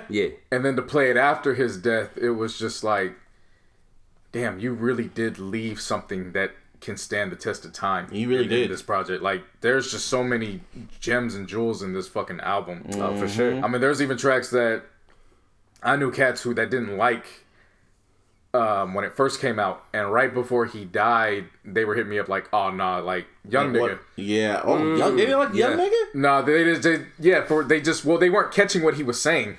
They were focused on Puff's ad-libs? Yeah, they were more so focused on that than what he was saying. And I was like, I kept telling people from Jump, I was like, fam, that's channeling 90s. Yeah. Like, he was able to, that was kind of like a cheat code. He was able to kind of give you a glimpse of what he would have sounded like in the 90s. Yep. Not realizing that, when they found out later more about the story, about his life, that, oh, wow, okay. Even I knew that, even before that. That was one of my favorite tracks. Yeah, I mean, but, it whatever. Comes with the territory. Of course, Blue Laces 2 for me that's my favorite song off the album.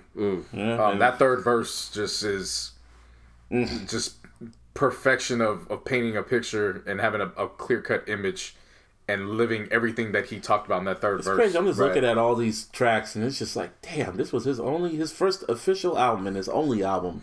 I'm like, what the fuck? And you end it, and it's funny when I hear like I remember you broke down what you felt Real Big, Double Up, and Right Hand to God is. To me now, after the fact, I listened to Real Big, and it sounds like the little ending portion towards the end. It sounds like he's transitioning into heaven. Yeah, and then you hear Double Up because it sounds like he's in paradise on Double Up. He's chilling, which is one of my favorite tracks. And then Right Hand to God is his final salute to the world. Right Hand to God, it flows perfectly the way you said that, because remember when they opened up his funeral, Right Hand to God was what they started with at the funeral. Yeah. So it was literally like hearing that is of course I hear the album different in general because of the passing. Right. Mm-hmm. But in a way I still hear it the same because it's like I knew what I heard before the death. Yeah.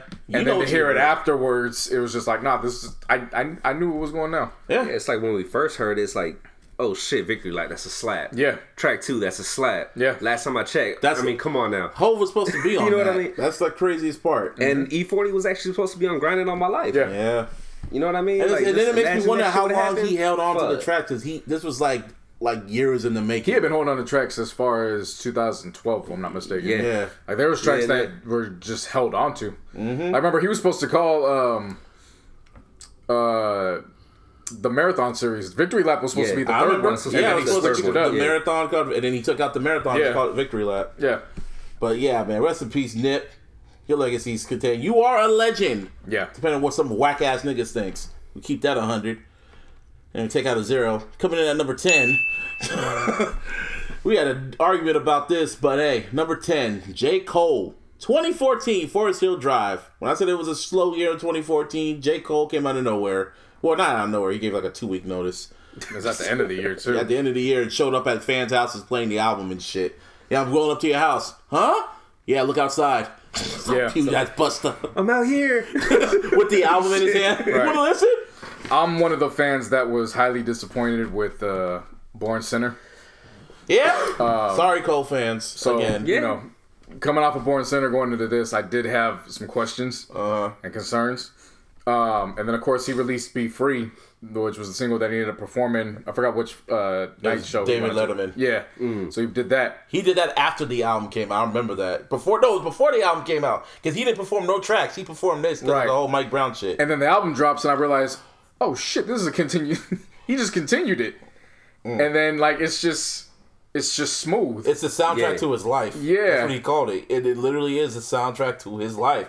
And I remember when he literally broke down the album in interviews and I saw his documentary of the whole tour and shit, I was listening to it with an open ears and I'm like, this is like a soundtrack to his life. And then literally everything was just breaking down and I was like, this is his best work. This was I felt Friday Night Lights should have been his debut. This was his classic. 2014 Forest Hills Drive is his classic. I mean, Tale of Two Cities. Question. Oh yeah. Like this was him mastering what many of us felt was his Achilles, was the hooks. Yeah. Like this, like he was floating through these goddamn hooks, and I'm like, bro, who are you? What kind of shit is that? What is this right now? I mean, Tale of Two Cities, just hands in the air. Hands in the air now. Fire Squad, which of course, you know, that third verse. Yeah. That a lot of people remember that verse. I've always stood firm on Saint-Tropez. And just having this eerie ass vibe to it. Yeah. It's like it sounds beautiful, but like there's this eerie feeling, and it's kind of like that's what it is when you pack up and you go to Hollywood type deal, where it's like it looks good, but you have no idea what's coming with it. You have what's it called, GOMD? Yeah, get off my dick. And then No Role Models. Don't save her. You don't want to be saved. You know, Hello, apparently, which was one of the singles, and Love Yours, which is an emotional track. And, of course, the long-ass liner notes with Note to Self. That was a great idea. Yeah, it was. I'm surprised a lot of artists haven't done that since. Yeah. And, of course, I think I said this last week, but Eve said this is supposed to be a double album, and they had to cut it down. Yeah, makes sense. I believe it. Yeah. But, J. Cole, you coming at number 10. We're in the top 10 now, people. It's just flying by. And now, coming in at number 9. Damn. Damn. Kendrick Lamar, Kung Fu Kenny. Pray for me. Ain't nobody praying for me. We doing that. Ain't nobody praying for me. Ain't nobody praying for me. That's a great summary of the song. Yeah, no shit. We did a whole podcast talking about this damn album, but we're gonna talk about it again for you whole asses. Pulitzer Prize winner. Yeah. And you've always every song fucking charted. Now what was the analogy you always said about this album? Wasn't your favorite Kendrick album? Well, it wasn't like your classic, but what was it? The analogy? This is Vince Carter's dunk contest. Mm-hmm. This is the elbow in the rim dunk, where you hear it, you know it's great, and you're like, okay, did it, until you hear the end, and you're like, wait a minute, what the fuck did that? Wait, time out. Wait, what? And then they replay, and you realize, nah, this nigga, this. Okay, hold up, time out. Let me What kind of shit is play that? it back, run it back one more. Let me Chris see. Tucker been talking a lot in this whole list. What kind of shit is that? What was your favorite tracks on here now that's like years later? Shit. 2 years later. Still DNA. Yeah. Is that that point now when I watch NBA games and the shot clock's going down and it's like 5, 4. This is my heritage. I have a new appreciation for Triple X. Same here. Like now that I've had time to actually have it sit, I have a new appreciation for that. My favorite is Feel and Fear. Feel and Fear and Pride, Humble, the whole fucking album. I mean, seriously, you can go track for track. Like, this shit knocks. And then when you get down to God, it's like, that's just one of the smoothest fucking tracks that I've ever heard from Kendrick. I was like, whoa. What do God feel like? Yeah. And the fact that Duckworth, Ninth Wonder just got busy. Oh, yes. That nigga was just, he was like, look what I can do. Yeah. He's like, 1 beat, 2 beat, 3 beat, 4. He's like, he goes, hey, psst, psst. Keep rapping. Rhapsody and GQ ain't using this. Here. Just keep rapping. He's like, that shit you're doing, just ignore what I'm doing. Just keep telling your story. Just keep telling your story. I'm just pushing buttons. Shit. But what can we say about this album that we haven't said already? It won a fucking Pulitzer Prize. That's a feat in itself. This was his 4th album. What the fuck, Kendrick? We'll see you later. Coming in at number 8, the debut project from Frank Ocean, Nostalgia Ultra. Mm-hmm. I remember I was on a forum, and this is when Odd Future was really popping off, and I wasn't really into them. I was like, man, y'all some weirdos. I didn't really care until someone just went like, oh no, this is guy. It was like Frank Ocean. He's part of Odd Future, and I'm like, all right, I'll give him a chance. It said it was one of the best R&B projects. I heard Strawberry Swing, and it was a Coldplay record, and I was like, oh my god. Then you heard Novocaine, and I was like, wow. And then We All Try, and then Songs for Women, Love Crimes, There Will Be Tears, Swim Good.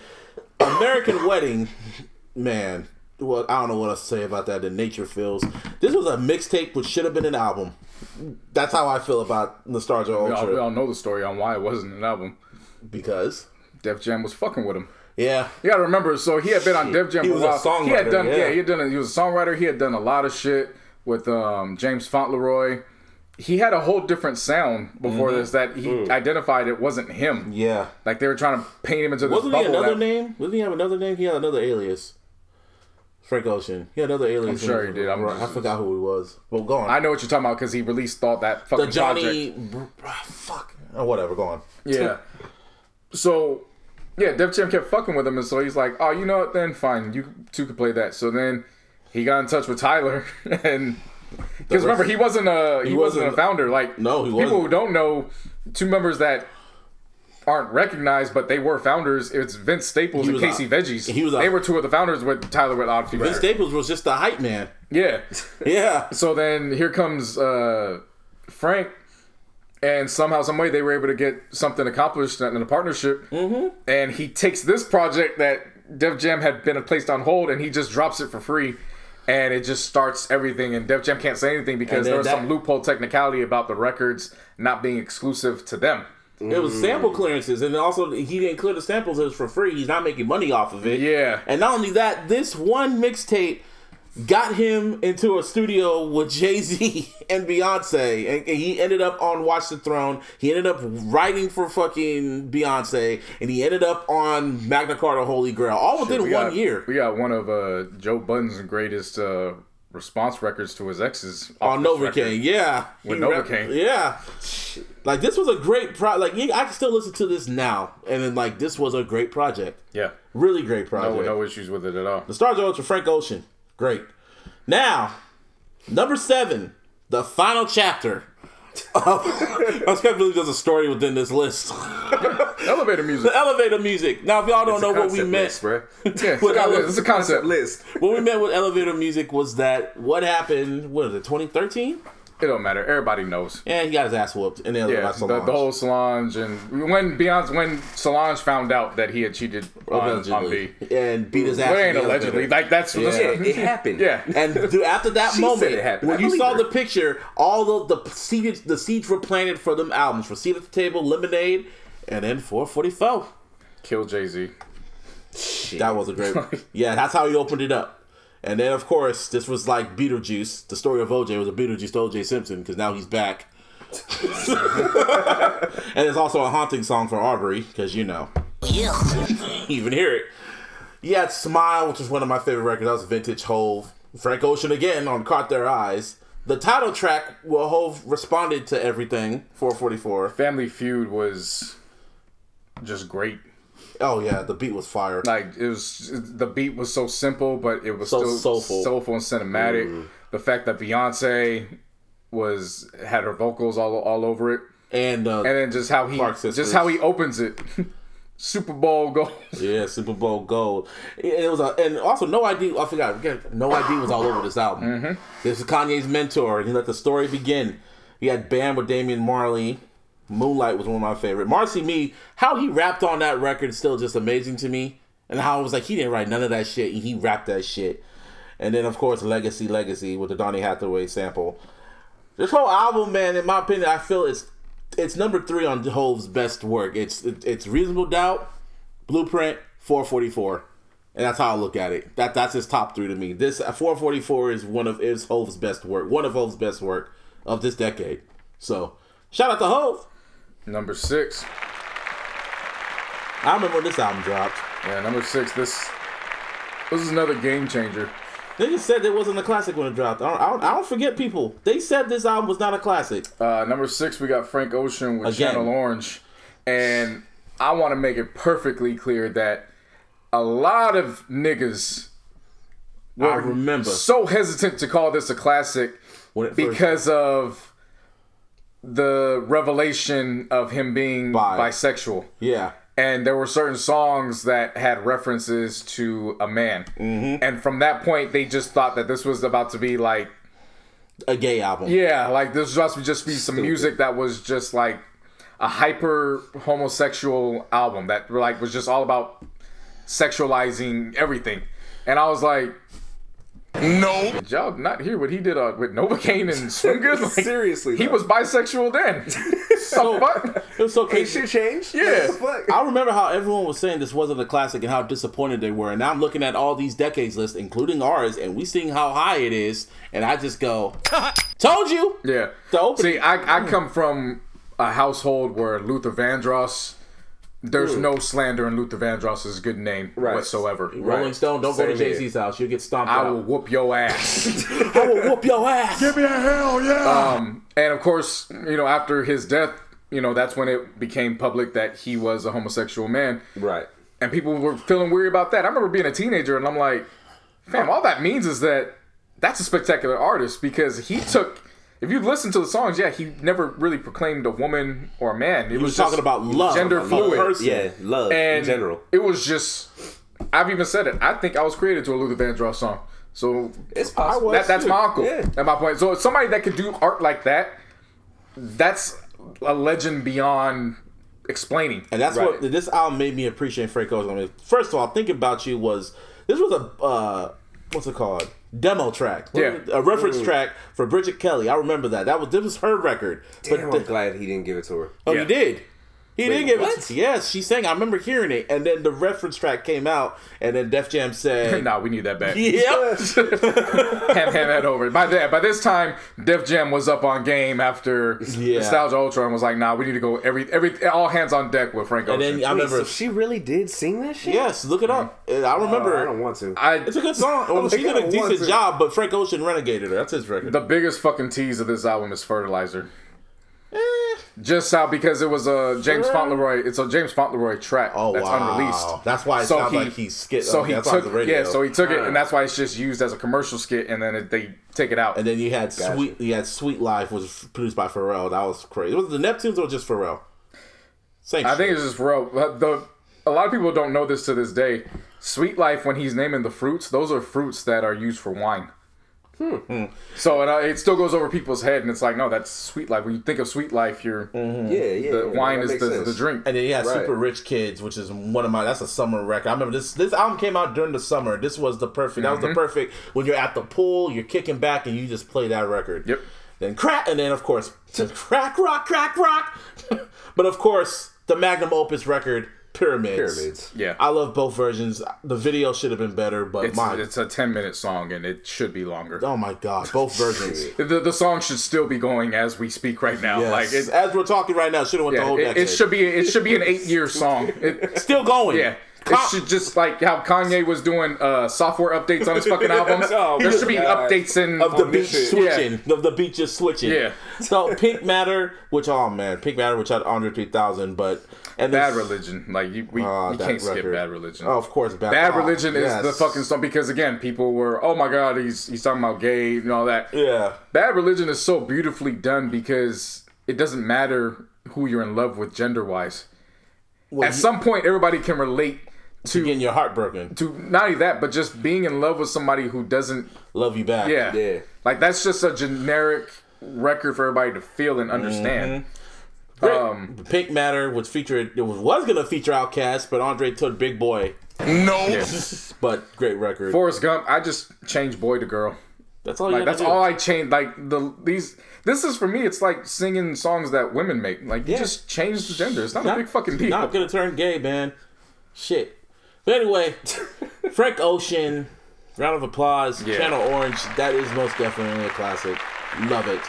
You know what else is a classic? Put your pinky rings in the moon. The one who beat Hove at the Grammys. And niggas got mad at him. But Bruno Mars, 24K Magic. Everybody knows me, man. You know how I get down when it comes to New Jack Swing. Of course. You know how I get down. So when I heard 24 Karat Magic, I was like, oh, this nigga doing New Jack Swing. All right, cool. Let's see what else he does for the album. And then Chunky plays, and I'm like, oh, New Jack Swing. Oh, all right, bet. Let's go. God. All right, Okay, I'm in. it's happening. Yeah. I'm in. Everybody stay calm. Yeah. Everybody... And I've been waiting, How baby. happy I was to hear a New Jack Swing influenced album in the 2000s. In this case, the 2010s. But just in this new millennium, just to hear that. Oh, I was so happy. Yes, that was great. Come on. Perm. That's what I like. Versace on the floor. Straight up and down. Calling on my lovelies. Finesse. Both versions. Fuck it. With Cardi or not. Yeah. Too good to say goodbye. And that's how I felt. I'm like, you saying goodbye already? Because there was only 9 songs. I'm like, no, get your ass back here. Get your ass back here now. Now! This album was, and when it won, when I saw it was nominated for Album of the Year at the Grammys, I'm like, nah, that it's over. Yeah. We saw Dan and Kendrick, we were like, well, yeah. I mean, it'd be cool, but It's Nah, little more. and niggas were really mad. I'll never forget you niggas for being pissed off that he beat Hove. And I was like, no, because that sound's been happening before. 24K Magic, 9 songs. This is his Thriller. And once again, I said it before with the Push. This dude did not miss, bro. Not once. Not one fucking track was wasted. Now, speaking of a track that wasn't wasted, this is how we got introduced to Abel. Number 4. The Weeknd with House of Balloons. House of Balloons. I'll never forget this. Shouts out to my youngin, Levon. Levon sent me a message and just said, bruh, I don't know what I've been listening to for the last 3 hours. I just know I have to share it with somebody. And damn, I have to share it with somebody. And he's like, he goes, I don't know what I'm listening to, but just listen to it. And I'm like, all right. What the fuck you about to send me some? Yeah. I'm like, okay. What the fuck is this? And then High for This started. The way it opened. And immediately I was like, nah, for real, what the fuck did this nigga just send me? And from there, it was just... You heard the Aaliyah sample on What You Need.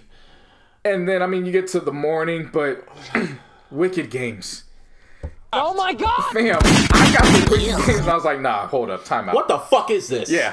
What the fuck is this? Like when City of Heart found out, how come no one told me how good this cheese is? Yeah. Slap the shit out of him. It went from what is this to who is this?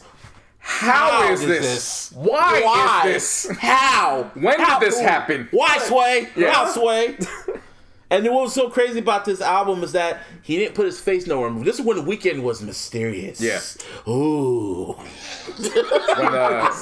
When he created the new style of the covers that he used. With the balloons and shit like that. Well, not just that. It's, The Weeknd, then the title, and then actually having the tracks on the cover. Yes. This album was just... That's how I got introduced to him. Because I remember Drake's the one that introduced me to him. That introduced the record. I remember he put up a link on his Twitter. And I was like, ooh. Coming Down, Loft Music, and then The Knowing. And then the fact that this led into... This wasn't on no label. I remember I listened to this album and I was pissed off at myself because I was like, I need to pay this man some money. I'm listening to this for free. What the fuck? Who are you? And he was like, I'll just wait a few more months. I'm going to give you some more shit. Yeah. Then Thursday came out. And then a few months after that, fucking Echoes of Silence came out with the Dirty Diana fucking cover, which was really fucking good. And that shit is DD too. He called it DD. It shit was like right in your face. Yeah. And then he called it the trilogy. But then when we all talk about the trilogy, like House of Balloons, Echoes of Silence and Thursday, they're cool, but ain't nothing touching House of Balloons. Nah. This was a game changer. And what was even crazy, like, he didn't even announce it. It came out of nowhere. Mm-hmm. Him and Frank Ocean dropped that same year. Weeknd and Frank, and it was just like, wow. Yeah. Weeknd, man. And now look at him now. See that smile on his face? Yep. See that smile on his face? See that mustache? He looks Mexican, bro. Still cocaine I'm claiming him. But you know how I said at the beginning of the decade? Cocaine and the mustache. He's got to be Mexican. He was mysterious in the beginning. He's mysterious in the beginning of the decade. Then you see the cover art, and he's got the big old smile on his face like the Joker. I mean, you go even deeper when you go to the notes. I mean, he starts off with Elangelo and Los the Maestro, and then he ends with London on the track. Shit. Like, if that ain't the epitome of going from opposite spectrums, right? I don't know what I don't know what it is. But now, people, we are in the top 3. These are the albums of the decade. This is a fact. You ain't gonna debate us. This is a motherfucking fact. So if you don't like it, make your own damn list, and we're gonna tell you what's wrong, because ours is a fact. Oh my God! Oh yeah. Like I said before, these were the only 3 albums in order. Yes. Out of all 100, where all of us were like, okay, what's next? We're good. Yeah. So number 4. Yeah. Literally, like there was no argument. Like when me and JC would talk on the phone, we was like, "Who's your top 3?" that person, and that person. Yeah. Because I don't see no one else beating this album. Nah. Number 3. Who wants to go? Good Kid, Mad City. I guess Kendrick Lamar. Man, the album that changed, the first classic of our generation. Yeah. That's what this was. This was the first official classic of the new generation of rappers. I remember putting a good bunch of people onto Section 80. And then a lot of those people hitting me up because they were let down with his verse on Take Care. Yeah. So it was kind of like one of those things where it's like, I mean, it's one verse, but y'all heard Section 80, so I mean, you should be looking forward to Good Kid, Mad City. An album or one verse? And he was doing a whole bunch of be features. real about that. He did a whole bunch of features leading up to the album. Yeah. And he only released, swimming pools? And Well, before that, remember the Recipe was what came out first. Yeah, I remember that. And so, everybody was hyped about that because they filmed the video. Schoolboy Q was hyping it up. Like, he performed at Coachella with Dre. And then the track list drops and it's not there. We're like, where's the album? Okay. And the video never came out. And remember, this is at a time where if songs weren't on the album, you would get pissed because we weren't giving albums the time to hear what it was. We're just like, nah, you can put our favorite song on. What are you doing? Then I remember when Backseat Freestyle dropped and everyone was pissed off calling it trash. But then what changed everything? The Heart Part 3. When he dropped that shit and it just felt like a trailer. Oh, it was, but that Heart Part 3 came out when the album already leaked, and that's when people started. I remember on Twitter, everyone was just like, "What kind of shit is that?" In a good way. Yeah. Everyone was kind of just shocked. Did you get the wrong one? No, everyone was just shocked I got you. because this was very, very, very good. Every track, and then it just realized, because I remember when I first heard the album, because I didn't really look at the fucking cover art, I was like, this is playing like a movie. What is going on here? I tried to look at the cover, and it said, a film by Kendrick Lamar. Short film by Kendrick Lamar. And I was like, motherfucker. I don't know where to start, because now I've listened to this album so many times, it's like... Lord God. Yeah. You start off in the middle like it fucking starts. Lord God, I come to you a sinner. And then it opens with Serene. And I remember I was like, Serene, a.k.a. Master Stone. I just remember that happening, just hearing that, and then just those vocals in the background. Ooh. And I remember listening to it and closing my eyes, and you know how you have that sky view where it kind of spins in a circle, but they do it in like a free or a crosswalk section. So it kind of spins around a crosswalk. Everything connects. Yeah. That's how I remember just visualizing it, and I was like, this is all gonna connect in a way that's different at some point. Based off what I heard from Section 80. Yeah. Right? So being familiar with that. It was a prequel.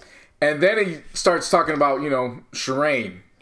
And then the way he constructs it, it's like it's literally a story, and it's so visual of what he was talking about. And I was like, I see all of this. And then when it stops, when he's saying his homie's about to jump him, I literally see it freeze frames, and it just rewinds, and then he goes into the voicemail with his mom. For me, I see it different.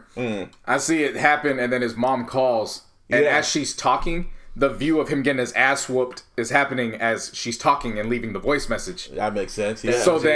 So then what happens is after it's done and she hangs up, that same angle I was talking about when I closed my eyes of that crosswalk, it's now over him in the crosswalk, and it goes to black, and then that's when Bitch Don't Kill My Vibe happens, and Bitch Don't Kill My Vibe is like the credits. Opening credits. Yeah, opening credits. And when I see visualize Bitch Don't Kill My Vibe, part where he's laid out on the fucking concrete, visualize that as earlier that day, and he's just on his bed, and he wakes up, and he's getting up, getting ready for his day. Yep. And then when Bitch Don't Kill My Vibe ends, that's when they come pick him up. House. Yep. And then the rest of the story. That's when it starts. Spoiler alert. Yeah. Anytime you make art that you can break down in that aspect. Yeah. He literally broke this down. Everything was visual. Art of Pure Pressure, Money Trees. Stop at Money Trees. Bro. J-Rock. Because that is the one time where you can hear a song and say, damn, Kendrick wasn't the best on his own song. J-Rock ripped that shit. J-Rock delivered. I don't know where that stands on everybody's list. I just know that was one of the best verses, let alone featured verses, I heard. Well, it's pretty high on this list, so yeah, you can pretty much say that. Like that, I mean, just the counterbalance of it, of what of Kendrick's perspective being the good kid, right, and the balance is J-Rock, which is the kid on the opposite side of the tracks, and then just giving that to you blatantly, And not only that, but just the difference in the cadence too. Yeah, you know what I mean? With Kendrick coming in smooth, you bitch, and then now Jay rock up. You know what I mean? It's like, whoa, all right, you got it. Yep. And then the next song, Poetic Justice, he got a Janet Jackson sample and he called it Poetic Justice, and he got featuring Drake, and that's even like a visual because it's just like everything about it is just like. Everything about this, and you go to Good Kid, and of course, the signature Mad City with the yak, with and then they have the audacity to get MC8. Just the audacity, just to bring MC8, not even to, MC8 gave a good verse, but MC8's role there was literally to serve as the bridge between the 90s gangster rap of the LA County and to channel into the product of a kid who's trying to go away from that and live different, but he can't escape it. Kendrick could have gotten Ice Cube. That was an Ice Cube sample or whatever. He could have gotten Ice Cube. That would have been even more fire. But he had the audacity, like you said, to go back. Like, no, let's get MC8. Yeah. And of Compton's most wanted MC, like, you know what I'm saying? The audacity. That's what I was gonna say. You said Ice Cube might have been more fire. I don't think so, bro. MC8 fit that shit fucking perfectly, especially being from Compton and shit. Yeah, and then you have swimming pools, which you all have heard. Swimming pools to me though that did so much for me as a listener for singles, because it was like you don't have to conform. You can still make a bumping ass song, but still have a message. That was crazy because when I went to clubs and bars, there were play swimming pools, and I'd be like, "Y'all know what he's talking about, right?" Yeah, he's telling y'all to stop drinking. Yeah, god damn it! But the extended version, it plays into what happens next. Yeah, spoiler alert. And then Sing About Me. I'm dying. That's by far his best song he has made. This song. When it got to every end of the verse, I was just like, yeah. Every single time. The first time especially the part where he's about to rap the verse, like, yeah, and if I get shot. Yeah, no, that's what I'm saying. Like, the end of every verse was just like, it was like, oh shit. Oh shit moment. Shit. Yeah. I'll never fade away. I'll never. They're like, what the fuck? And then when then the second half, and then, it's not Maya Angelou, but my narrative, that's Maya Angelou at the end of that track. Yeah, that's her role. Yeah, that's definitely that's fine. This was a movie. They would get her. Yeah, and then it ends with Real, and then roll credits with Compton. Yep. This album, I remember when it first came out, people were so just like they didn't know what they heard. They were scared to give it perfect reviews because they were talking about all this great shit and then give it a 4.5 out of 5 because they didn't know how to critique it. They were just like, I feel Section 80's better because. Their arguments were invalid. They wanted to hate the album. They were trying to nitpick it so hard. You know what it is for me that I think I've theorized what happened. They had just put so much stock in Drake and J. Cole. Yeah, where it's like you said, this was our legitimate first classic from the next generation of rappers.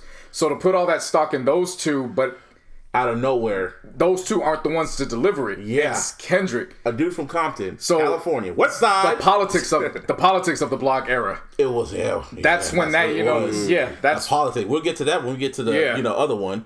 But yeah, people and not just that, but writers, they wanted to give it a 4.5 out of 5. So I gotta sit with it more. And B-Dot going like, no, it's not a classic. From Rap Radar saying he didn't call it a classic. He felt So Far Gone was low key better. It was like a whole bunch of just niggas didn't want to give Kendrick credit. But at the end of the day, it's sitting on top of our fucking list at number 3 because it's right where it fucking belongs. You hoe asses.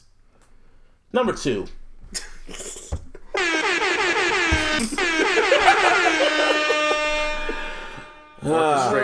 Orchestrated madness. Well, like Isaiah called it, Oscar bait. This is just orchestrated madness. Can we talk about Good Fridays first? Yeah. Good Friday. See, Kanye was on his little hiatus. I mean, might as well list it now and then go into it. Well, yeah. It's My Beautiful Dark Twisted Fantasy. At number 2. MBTDF. That part.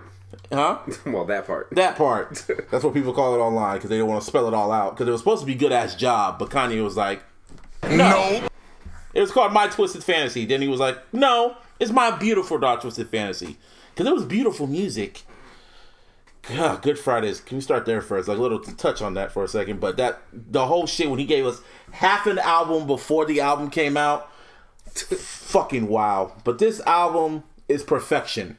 That's the best way to describe this record. I can't find no bad records about this. JC? From the time it opens up with Nicki The irony of that, just open it up with Nicki, but her fitting perfectly. Honestly, had he used Nicki as a narrator throughout this, I wouldn't have been mad. I thought that's what was gonna happen when I first heard it. What I thought was gonna happen, where she was gonna kind of narrate the whole album. Made a lot of sense, actually. Yeah, how her voice just matched perfectly with the mood, of everything. Dark Fantasy is his best intro to me. Gorgeous with Cudi and Raekwon was him speaking so much real shit. Power, what can we say? We already know Power. Shit. All of the lights. MJ gone. My nigga dead. Monster, of course, is... Monster. You can talk about the effects of what it is now, but I'm talking about in the context of the album. Yeah. It was Nicki's coming out party. Yeah. So Appalled, I will always stand firm in that So Appalled is the rare record where you have that many rappers on there, and I can pick out 4 bars from each of those verses. Shot high. I'm just so outrageous. Man. I wore my heart on my sleeve. If God had an iPhone, I'd be on his playlist. Like, yes. What? Then fuck arrogant ass nigga. I fuck with it. And then the whole verse on there, man. That was Monster and Soul Party was supposed to be on Watch the Throne, by the way, people. And then Kanye leaked it, and Hov was like, "What kind of shit is that?" Push. I mean, it's the second part of the first 4 bars, but the arrogant drug dealer I become CNN said I'd be dead by 21. And then it's kind of like just a laugh at him, just like, I'm still here, motherfucker. I like how he ended his verse. So I hold you all. Yeah. One hand in the air if you don't really care. Devil in a New Dress. We already talked Rick about Rick Ross at his best. Runaway, what can we say? Blame Game, Lost in the World. And then it ends with See Me Now. In the bonus track, it's like the perfect ending. See Me Now is the perfect ending to that album. I just like Who Will Survive in America. Yeah, of course, but it's like an alternate ending. It's like credits. But this was hard because it was My Beautiful Dark Twisted Fantasy at number 2. Because I was like, because there's only one. There can only be one album of the decade. I wasn't hard for me. Oh shit! It was hard for me, but then it was like Vader. It's like, search your feelings. You know it had to be true. Number 1, the album of the decade for the iLLogical sense. Well, no, it is the album of the decade. Just period. Fuck you, niggas. I don't care how everybody else feels. This is the number 1 album for the iLLogical sense podcast, and will remain the number 1 album for the world. No questions asked. There's nothing you can do to change our minds, so don't even waste time. You bitch ass niggas. Kendrick Lamar to Pimp a Butterfly. A butterfly. Shit. When he ended Good Kid, Mad City, and he finished the tour, and he took a break, that was refreshing to me because it was like, okay, now he's a rapper. Because remember, he dropped Good Kid, Mad City a year after Section 80, so there really wasn't that much time in between. He was preparing for Good Kid, Mad City for like all his life, so he already had tracks in the stash ready to go. This one I was appreciative because he went and lived life for a little bit. Got some experiences that he could bring back and then write about them. And then he dropped I, and it was like the vast majority that didn't want to crown Good Kid, Mad City a classic. They capitalized on I as like, see, we know it because now he's just when that album, he's just rapper now. He's getting lazy. Now he's just relying on the sample. Remember how we had how we had the post ready to go when we were at Go There? Yeah, we had to say because it's dropping at midnight, so you get the post ready and you just get it ready. I remember all you gotta do is drop the link and post it, so we get them hits. Yep, good times. So I dropped in. I enjoyed I from the first time I heard it. Yeah, I just knew it was just like I gotta hear this in the context of the album. And then Black of the Berry dropped. And niggas got mad. And remember, Black of the Berry dropped at the time when Mike Brown got shot and Trayvon Martin. Black people were. It was now starting to get visually publicized because of the video, the audio, and all that. Right. So Black of the Berry hit me so different, I think, after hearing and seeing those events. Yep. Oh, yeah. To then just listen to it, and it's just raw, unapologetic aggression from a young black man in America. Mm-hmm. Right. So then that's when I was like, whatever he drops after this, I'm not listening to anything until I listen to the album. That's how I felt. Yeah, Because I was like, this is now going to a level where it's like, nah, I need to wait. And people were about to write off Kendrick. They were ready to write him off. They're like, no, he's not good. This is gonna be a bad album. I'm not feeling the tracks I'm hearing ain't that good. What tracks? He hasn't released nothing. We didn't know because they kept it so on the hush hush. Like TDE had this shit locked down until iTunes fucked it up. Wasn't it one Untitled? thing I will say though is that freaking I and Black of the Berry, those beats are completely fucking different. You know what I mean? So it's kind of hard to gauge how it's actually gonna sound and shit. Yeah. But then then the whole album dropped on a random Saturday. It was it was a weekend when it dropped. Sunday. Because I hit you up like, yo, the album dropped. And you're like, What kind of shit is that? No, you hit me up and I was like, I know that they just sent me the link. My homeboys had just sent me the link. And I was like, I know. I know. You had got the clean version. Yeah, and then that's when I you was hit pissed. me. That's what it was. You got the clean version. You sent it over. And it was about 30 minutes later, and I sent you back the explicit version. And I was like, I just got it. Here, take it before they take it down. Take it. But so then the album came, and then after that, when I listened to it all the first time, and then I heard Pac's voice at the end, I was like, What kind of shit is that? what the fuck? Yeah. And then I had to run the whole shit back because I had that funny feeling, and I was like, oh, this is it.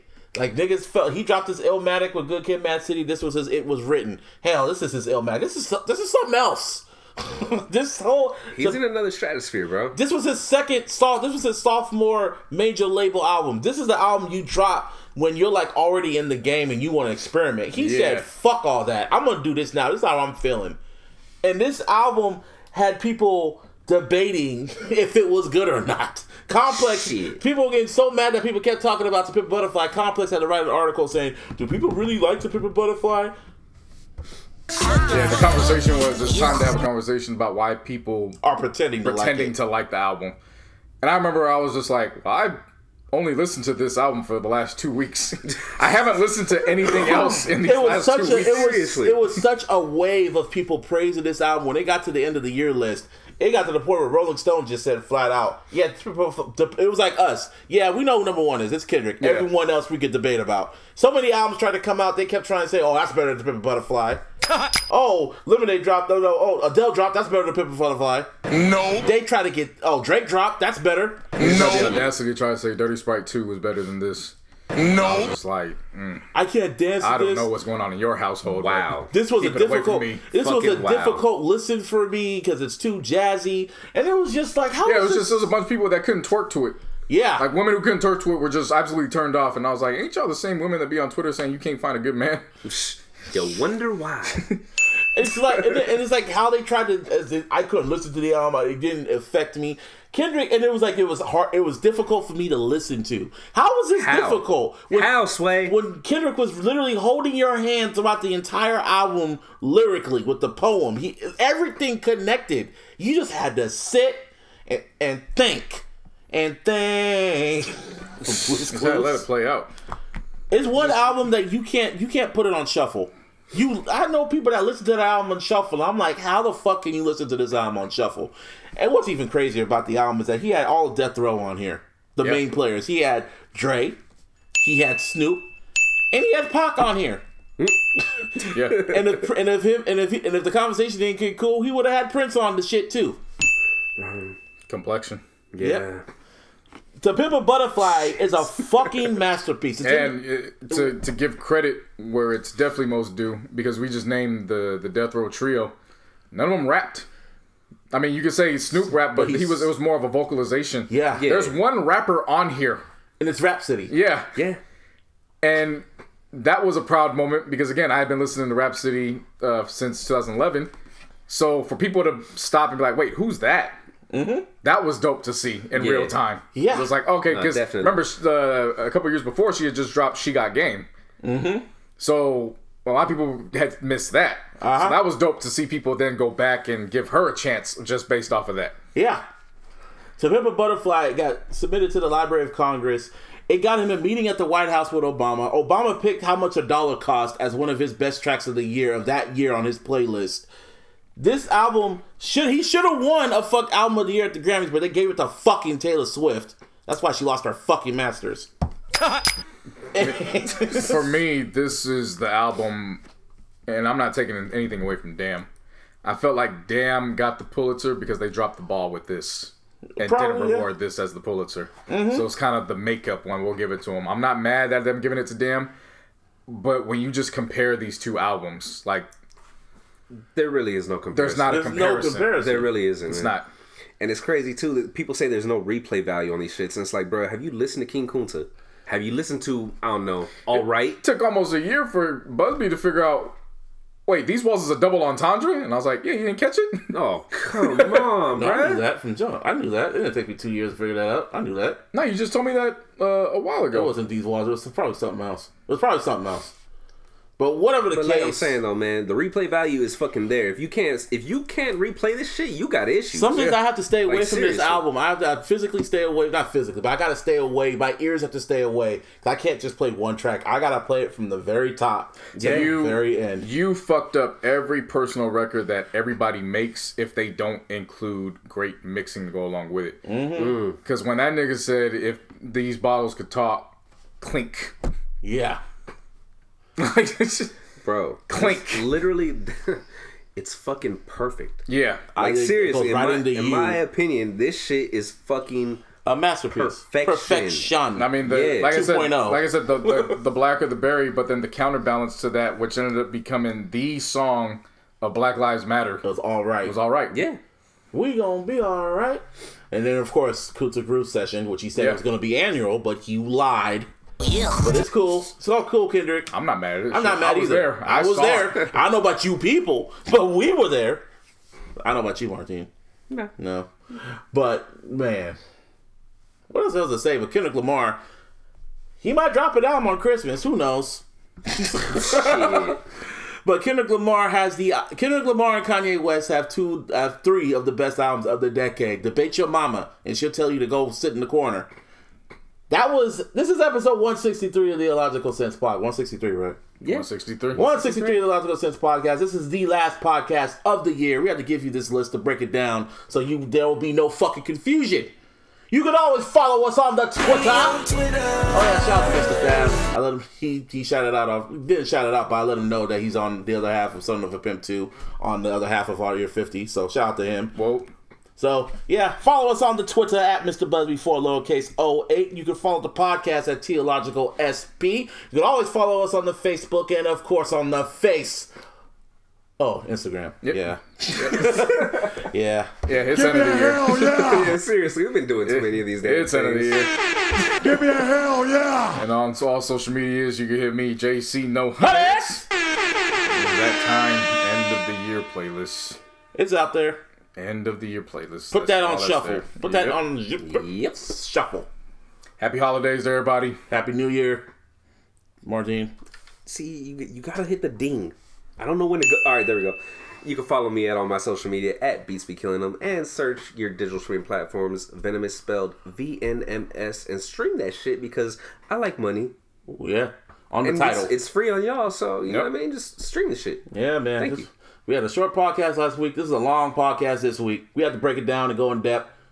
So, yeah, Well, that that's being it. said, y'all be safe out there. We about to see Star Wars this week. Nyaga! But for real, be safe. Enjoy y'all families For real. during this time. And everybody get ready. New decade. New decade. We don't know what's going to come, man. And We're if going y'all to be still here. listening right now, thank you. Yep. For real. Thanks for listening, every single one of y'all. All over the world, Craig! Yeah. And in India. And Africa. And in the United Kingdom, Canada, all that shit. Anyway, we out! Peace.